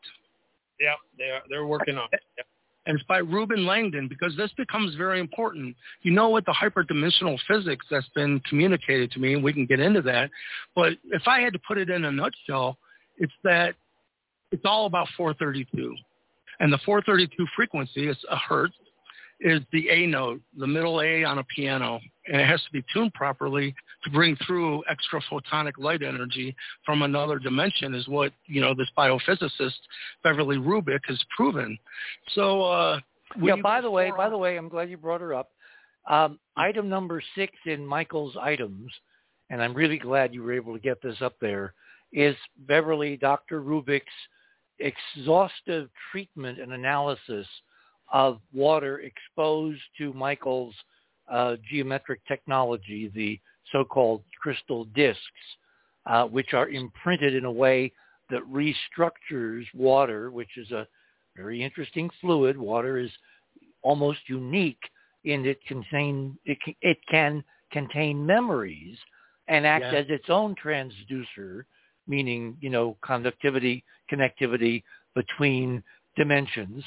And she measured the physical effects of exposing water to Michael's disc technology, and it's off scale. It's astonishing, real science results, and that companions with my personal experience, which is I've been now drinking a lot of fluids, mostly coffee, exposed to your disc, Michael, and it's had incredibly positive effects.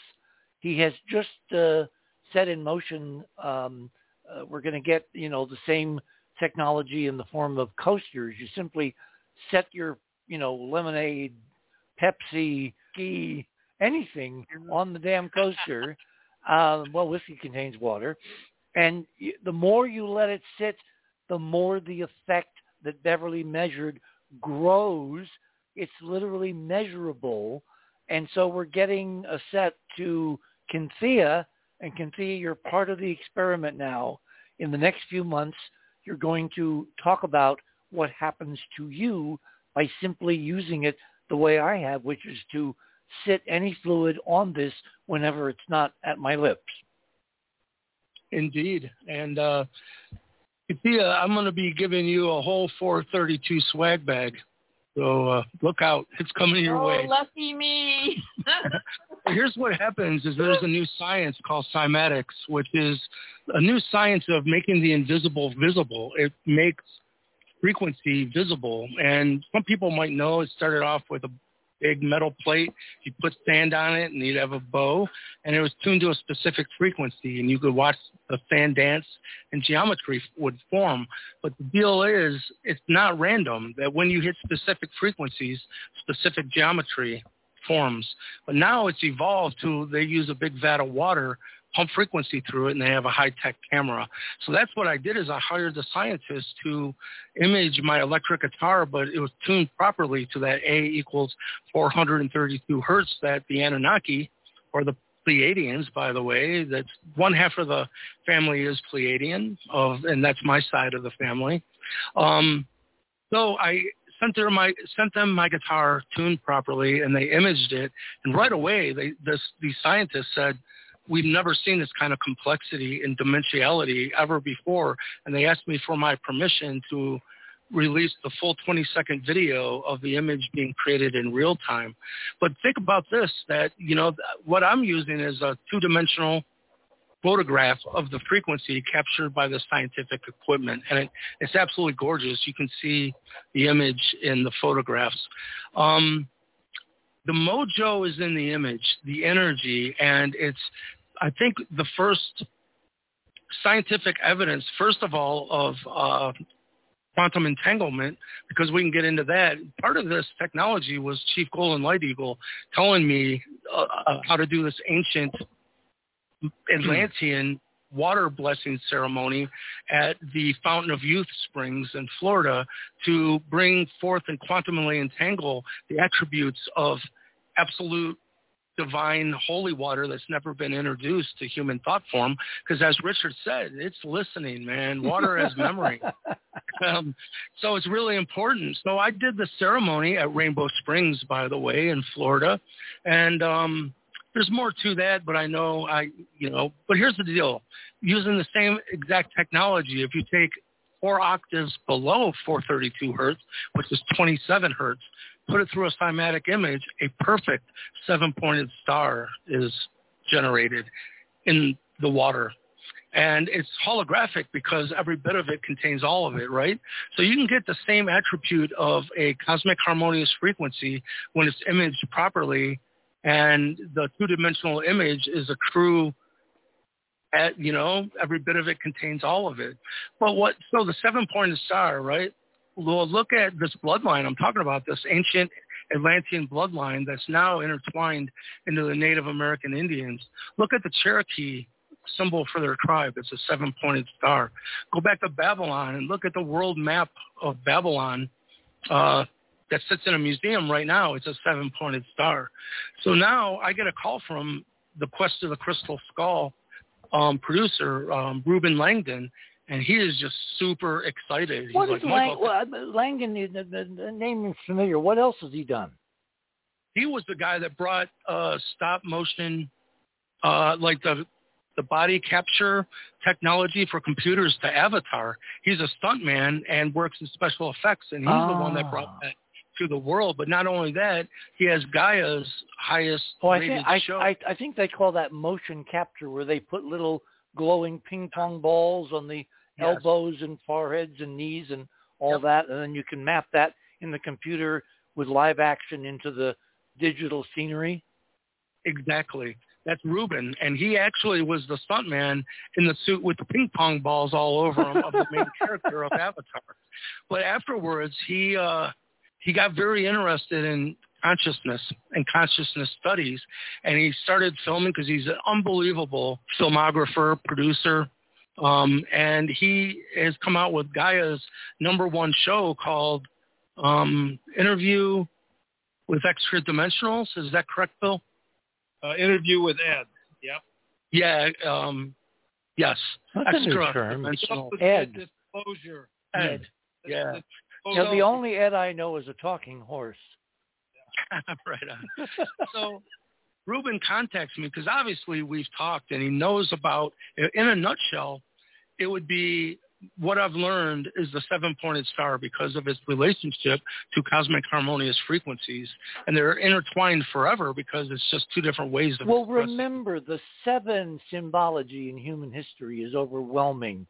7 cardinal sins, 7 days of the week, 7 days of May, and the 7 symmetry spins of a tetrahedron in 3 dimensions, which is the key to the physics between 3D and higher dimensions. Yes. So what happened was during the filming of this new show, Bill and the Mitchell-Hedges Crystal Skull, they were all in New York with a medicine woman. Her name is Emily Ra. And during this filming, Ruben contacts me afterwards, and he's all excited. He goes, "You ain't going to believe what just happened." Because he knows my story, and he knows, about the 7-pointed star and the word morning star. Because the morning star is truly, people think it's Venus, but it's truly a metaphor for the first ray of light into the darkness. In the precessional cycle, if you looked at that as a timeline, it would sit right between the Pisces and the age of Aquarius. So at the end of this filming with Emily Ra, they asked her if she got a message from the Mitchell-Hedges Crystal Skull to give to humanity. And she said, yes, it showed me a 7-pointed star and the words morning star. Robert will love that. He's going to be a guest tomorrow night. Robert Morningstar. I've never asked him where his name came from. Yeah. Well, I got to tell you, that toasted my noodle, Richard, because that's, you know what? I got this. If people want that detail filled in, both Morningstar, mind you, the first artifact ever that it has the morning star from Native Americans is sitting in the East Lake Museum of what I call the Hall of Records mound site, and it's the real deal. So I went to Bill and said, what the hell is going on here? Are we hitting the same source for information? And Bill said, no. He said, what Bill told me, and we can get into this because I think it's fascinating because you asked, what's it here doing? He said, it's got all information of all time. It's got the Akashic record, it's called, of all time of like past, present, and future of human parallel realities. And it's the one that can take mankind into a galactic realm. All the other 12 crystal skulls are all earthbound Akash, which, you know, one part of the world will hold, you know, that 1/12 in that crystal skull. But the 13th, which is the Mitchell-Hedges Crystal Skull, has all the information of the other 12. Plus, if it's brought out, it can bring mankind into becoming a galactic peaceful society. Now, the Anunnaki told me a couple years ago when Trump was president that mankind, if the point is for us to become a peaceful galactic society, it wouldn't happen through any form of governance on this world. It wouldn't happen through Trump. It wouldn't happen through Biden. It's not going to happen through Putin. They said it's going to happen through a Native American Indian, you know, First Nation voice. I thought, well, good luck with that, right? You know, how the hell is that going to happen? Well, now I see what's happening in Canada. By the way, you know, I invited you to the upcoming Serpent Mound event, they gave me, the Canadian government gave me permission to share the show Star Beans at the event coming up at the Serpent Mound. So I'm super excited about that. And, you know, I've been put in charge of the ambassador to bring forth, intertwine the American movement of star knowledge with the Canadian movement, which has already gone through the roof because of the Pope going there and bringing such a spotlight onto Native American First Nation culture. So people are thirsty for some truth of why was this race exterminated or genocided. And what's interesting is your listeners might know too, you know, this is all happening because they found thousands of children's bodies, their remains underneath these rehabilitation schools that were set up to make Native American Indian children into Christians and quit being barbarians, in quotes. I'm being very sarcastic.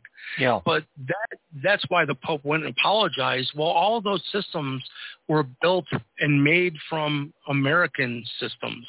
And the American number of genocides, some people have it up to 100 million. It's the worst genocide on this planet. So think of this. They genocided the Atlantean bloodline on this planet, but they thought that they were going to bury us, but they didn't know we were seeds. We're at the bottom of the hour. Hold it there. When we come back, I want to ask a very important question, Bill, about your campaign and what you decided to do with Anna's passing that's very different than what you might have done. You're on the other side of midnight, everyone out there. It's late on a Saturday night, Sunday morning in the land of enchantment. This is our final homage, well, second to last, to David Crosby and his passing. We shall return.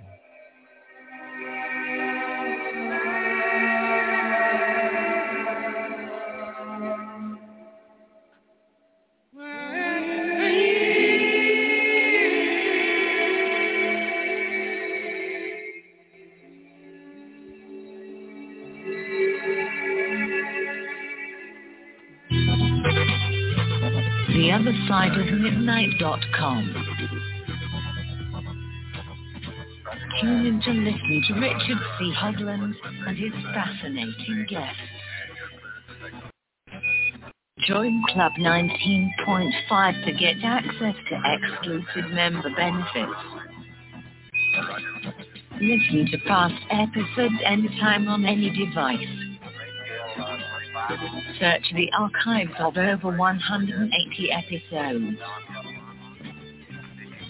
Membership costs $9.95 a month, 33 cents a day. Support the broadcast that provides you with the most interesting conversation available. Talk radio at the cutting edge of science and thought. theothersideofmidnight.com.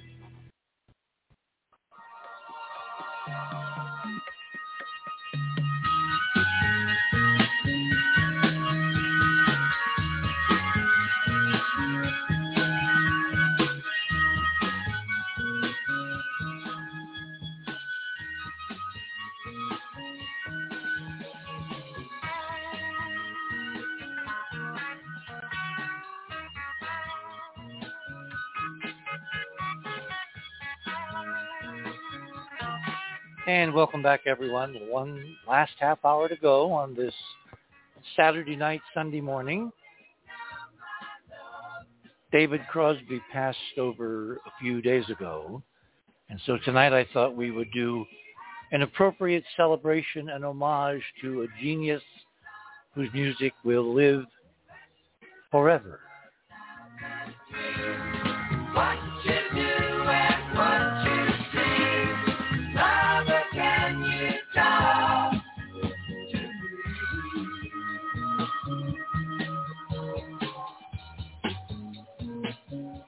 Okay, Bill, I want to ask you this question.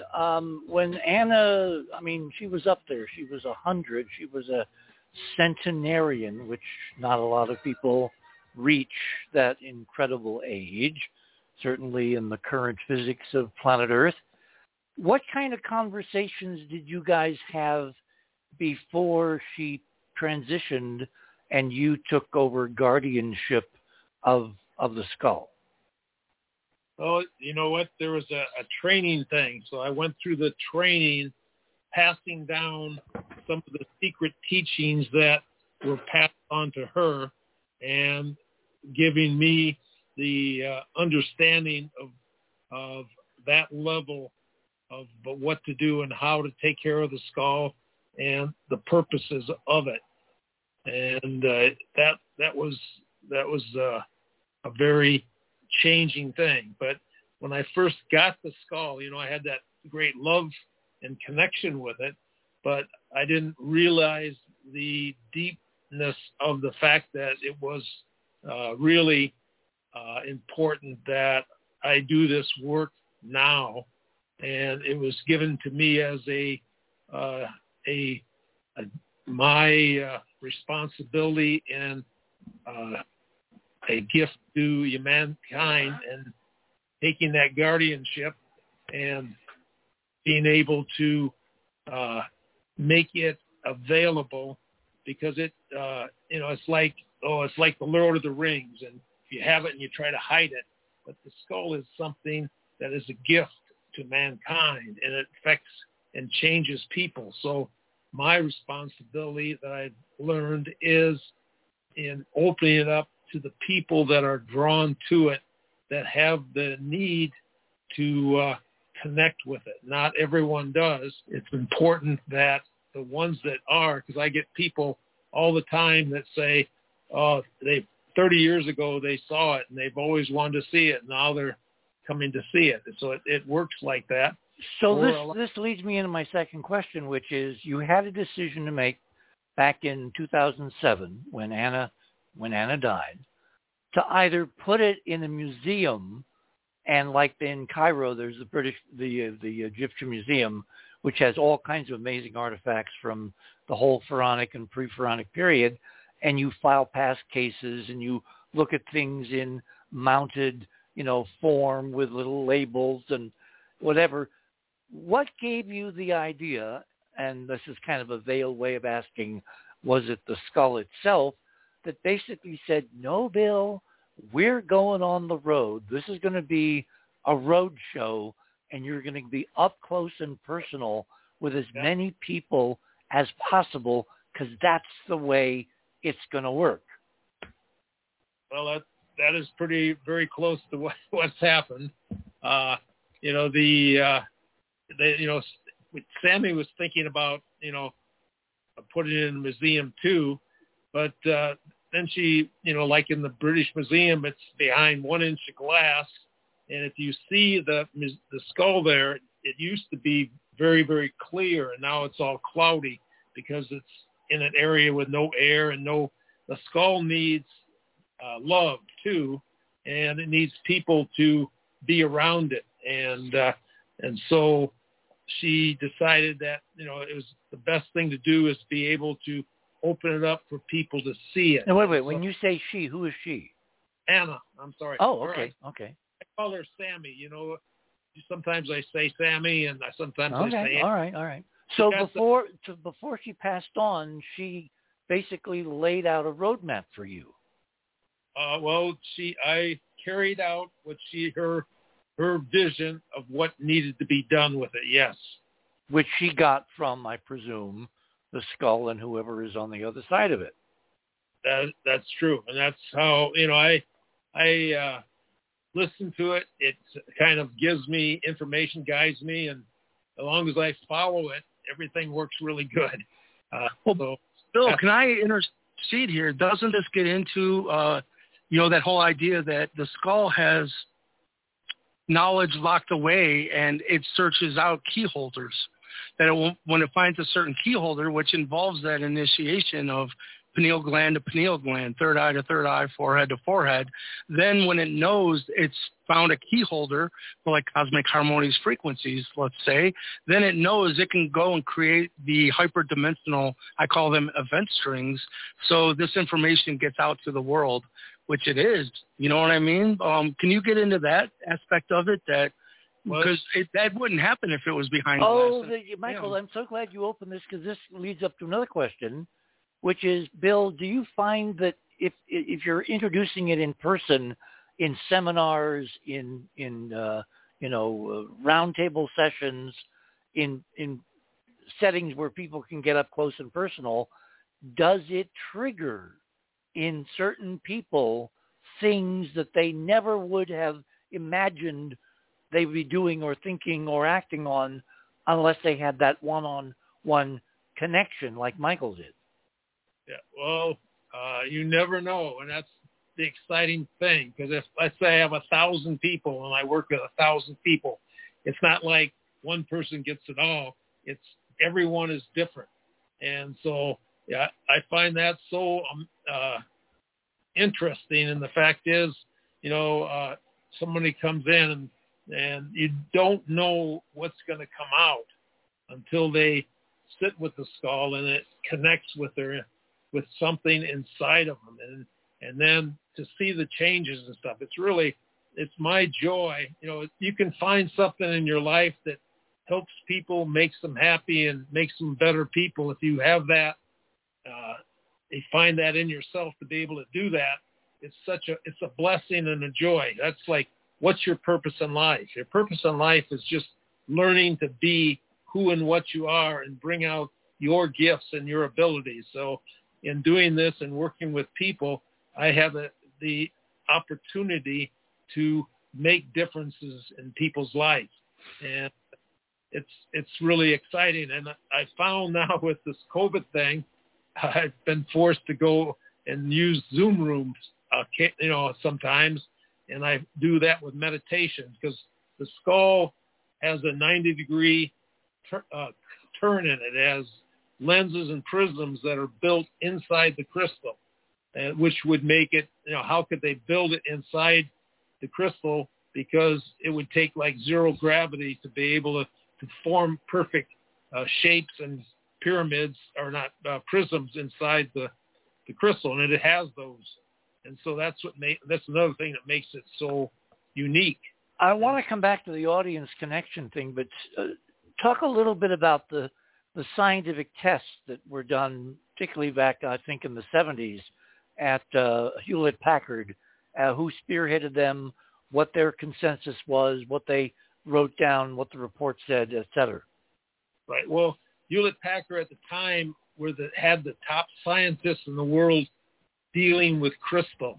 So it was a perfect place to take the skull, and it was at a time that there was no people trying to put it down and not allow the truth to come out, or wanted to change it. So because it does not fit into what we know as the world today, and fit the 7,000 years that we're supposed to have only lived here. Mm-hmm. To do that, they have that different, and it's in private hands. They spend a lot of money trying to information on it. But where it really comes down to it, it's made against the grain, with no really care for which way it was made, which is impossible, because crystal, being very hard but very brittle, would not be here by not following the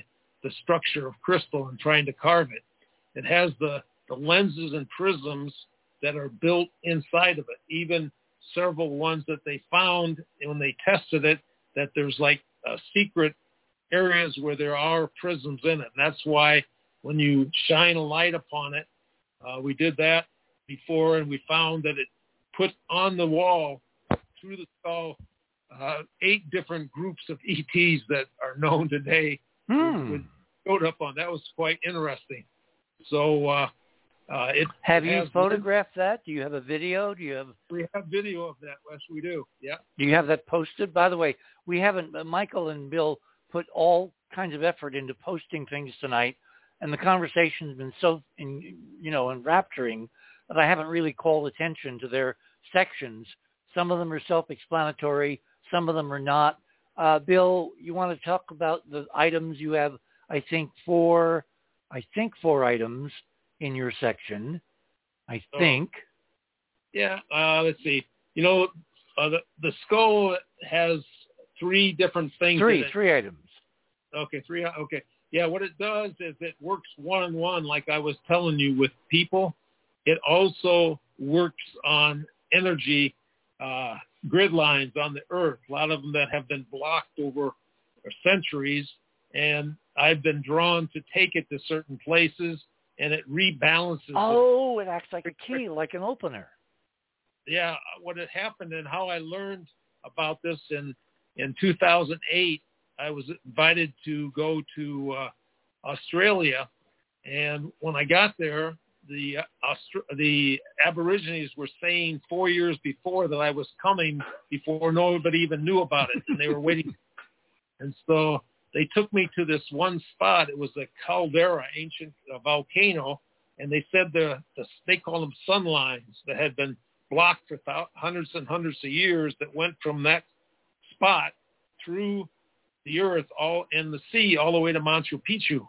And they wanted to open. So we put it there, and the 2 Aborigines did a ceremony with it. And about 15, 20 minutes later, they stopped, and then they hit the skull and put it away. And so it's not the skull; it's a transducer. Whoever's on the other side, whatever dimension, using the skull as a focal point, was able to reach through, rearrange the energies, and fix what had been blocked or broken. And that's how I learned about it. So that's why I've been on this quest and have gone to very many of these special places. One of the ones that I found quite interesting is the Montana megaliths. I don't know if you know anything about it, but this ancient site that, 50 to 100,000 years ago, these ancient stone structures. And I think I sent one of the pictures from one of the megaliths, and it's like this stone bird, and it was just left there for all these years, and hopefully people don't are very careful with it, because it's how old it is.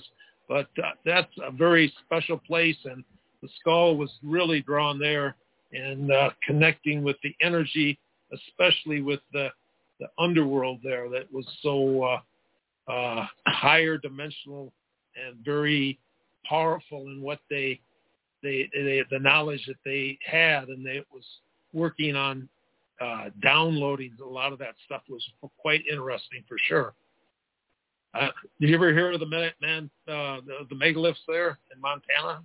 It's something in the back of my mind recently, like in the last few months or something. I've seen something on Google or the internet. People send me so much stuff, and I don't have time to catalog everything.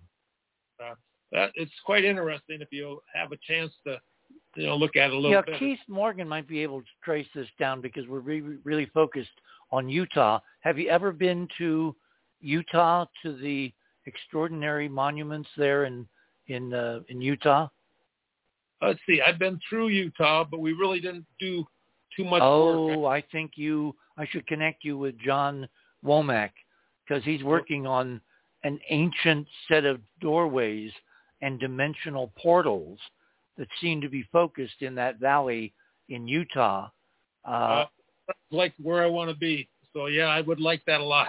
I will put you guys in touch. It sounds to me like it's long overdue. Okay, let me go back to the test.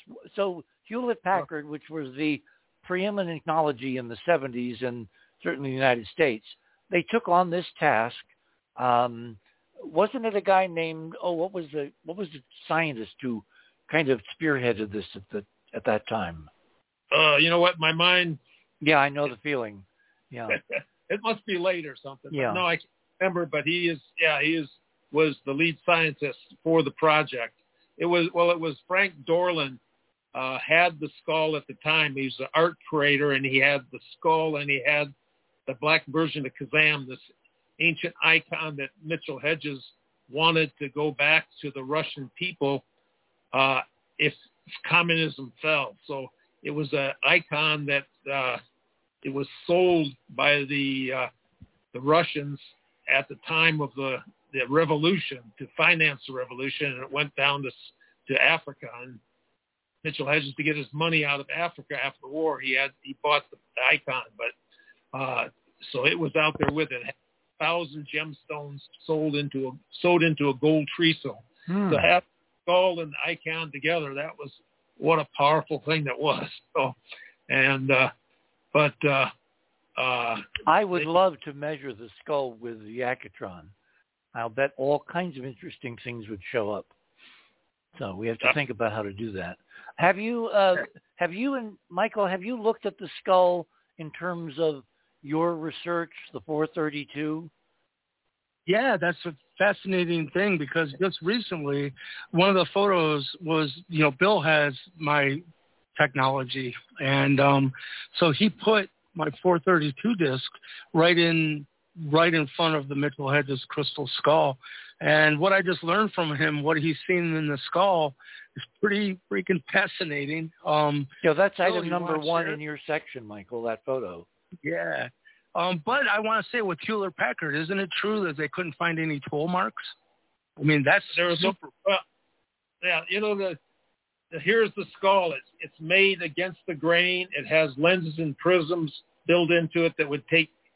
Can you build a crystal with precise lenses and prisms inside of it today? Well, the only way I can think it could have been done would be in zero gravity.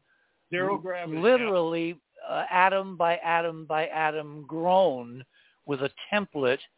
And for a super civilization, it's trivial. For anything we can imagine, it's impossible.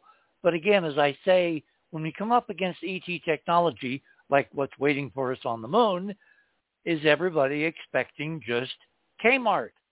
Right. It has the silicon in it, but it also has element 77, which is iridium, and that makes it very unusual. It's also, I guess, that's with the piezoelectric properties that it has. So, okay, I think we may have a question. Is this from Don in area 818? Let me turn something on here, and we will see. Don, you are on the air. Okay, that's me. I have a question for Bill. Do you know the name Gudakunz in relation to the skull? Gudakunz. Eduardo Gudakunz. Okay, yeah. Well, tell me about it. Okay, well, I met this guy in Sausalito in '84. They had something to do with the skull. And then, like a year or two later, I ran into his son by chance and worked with him for a while. And his son would never tell me the connection. So I thought maybe you might know him. That's all. Yeah, well, let's see. At 84, the skull was with Anna more than me, and I wasn't there all the time. So I'll think about it, but I'm not really sure. No. Okay. The other thing was might know about tell Richard those markers are called retroreflective tape. They're made by GM. They don't glow. They're reflecting light from strobes. Okay. Well, they're also 3M did them. Yeah, 3M makes it. They're just little strips of tape that are placed on the ball. I did motion capture for 10 years. Retroreflective, Yeah. Okay. That's it. Thanks. Okay. Okay. Well, I'm sorry I didn't help you, but Nice talking to you. You too. Thanks. Bill, I want to say something about the prisms inside the skull. You know, I went third eye to third eye with it. I decided to open my eyes. And what I've seen, no words can even describe it. Come on, Michael. Describe what you saw. A world of crystalline rainbows.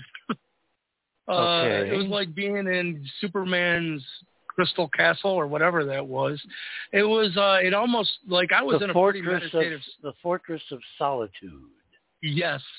I was taken right into the Fortress of Solitude, and it was so beautiful that it almost like snapped me out of the state of meditation I was in. See, that's what the domes on the moon looked like, and what Alan Bean painted. And we're having this debate among ourselves. Did he ever consciously realize what he was seeing, or was it all through his subconscious or through his third eye? Right on. Well, I want to share one thing because it's very related to all of this is, you know, when the Star Knowledge family in Chief Golden Light Eagle gave me my spiritual Native American Indian name, it was Rainbow Warrior Eagle. But they also gave me a crystal, looked like a dagger, but they said this has been in their keep for a very long time, and it symbolized St. Michael's sword of truth. And it has the serpent mound going down the shaft, and it has Inky from the Sumerian, all of the eclipse moon symbol. Like anytime you see Inky back in Sumer in the depictions, he's got a eclipse moon symbol over his shoulder. Well, he said that it's been in their keep very long time and that it was being returned to me. And they said this was made at the same time as the Mitchell-Hedges Crystal Skull in the same technology, which he said was sound. And I know it sounds crazy, but I have this thing. But here's the weird thing is Catherine and Bill just offered to do a private session with me over Zoom. And during this, the whole message that came through was the skull decided to tell me about how to use the sword and what it truly is. And Catherine couldn't even known that I was gifted that sword back. Isn't that something? Oh, my. Which leads me directly, thank you, Michael, into my next question for Bill. Bill, what do you got on the immediate road trip? Are you doing big conferences? Are you doing one-on-ones? How can people, get a special session with the skull if they have to identify why they're here and what they're supposed to really be doing as opposed to working in Kmart, that kind of thing? Okay, well, let's see. We're going to be at the Serpent Mound on the equinox because I like to do something at a special place on the equinox and also on the solstice. So that's where I'll be on the equinox. But then I think it's June, I'm going to be at Contact in the Desert out in California. Joshua Tree. Yeah. By the way, know it well. The name of that event is the Serpent Mound Pizza Summit for anyone that wants to come, and they can meet you in Where can people find more information? Have you posted it in your section? There's something. There's things on the internet. If you just on the website. We have a website. If you go to Mitchell-Hedges without the hyphen.com, there's a lot of it's a nice little thing, and it's got a couple little. Okay, we have a link in your bio, crystalskulls.com/Bill-Homann. No. Nope, that's not there, but no. All right, I'll tell you what. After the show, send Keith the other link, and we'll post the links. And the same with you, Michael. Okay. Hey, could I tell it? Would you like to hear about the tool marks on the skull? Yeah, by all means. We got 4 minutes. Okay. What it is, back when Indiana Jones was coming out, there was a big movement to try to get the skull and try to find out, try to discredit it. So one of the things was after Anna passed, she didn't want it to be tested, but I took it to the Smithsonian. And the first time I took it there, they looked at it. They used Resizil, which is a dental implant. And they put it on the skull in different places, and they took it off and put it under the high-powered microscopes. And no, we couldn't find anything. But then they said, oh, there's tool marks all over it. So I left with that. And the next time they called me back about a few months later, and they did the same thing all over again. Oh, we see tool marks all over the place. And so I left. And then it was about probably 6 months later, they want me back. So I came back and I said, why do you keep bring me back if you see tool marks? Well, he said, well, we haven't seen them yet, but we will find them today. What? Yeah. Oh, and then that's correct. Yeah, and then they started testing it, and we did it this time it was for a show, so we had the cameras going. And I brought my own video camera, and I videotaped everything. Good. We were doing it, and so the first time they tested it all morning long, and they couldn't find anything. And then we did one more, and when they did it by the jaw, they took it off, and it ripped in two. And they said, well, go to lunch, and we'll fix it, and then we'll see if we can fix it. And if we can, we'll fix it and come back after lunch. So we got back, and they said, we got it all fixed. It's all perfect on this. And they showed it, and there was some it looked like modern tool marks on it. And so that's where they got their modern tool marks. But since I had the video of it and I knew exactly where it was tested, I didn't really worry about it for several years. But, this thing starts to eat on me when they say stuff like this. So I finally took it to the university around here and had it retested at that spot. And I have pictures and videos of it. There are no tool marks on it. And so Hewlett-Packard didn't find any either, correct? And Matt Packer, they were the experts, and they didn't sit there with dental imprints to try to find tool marks.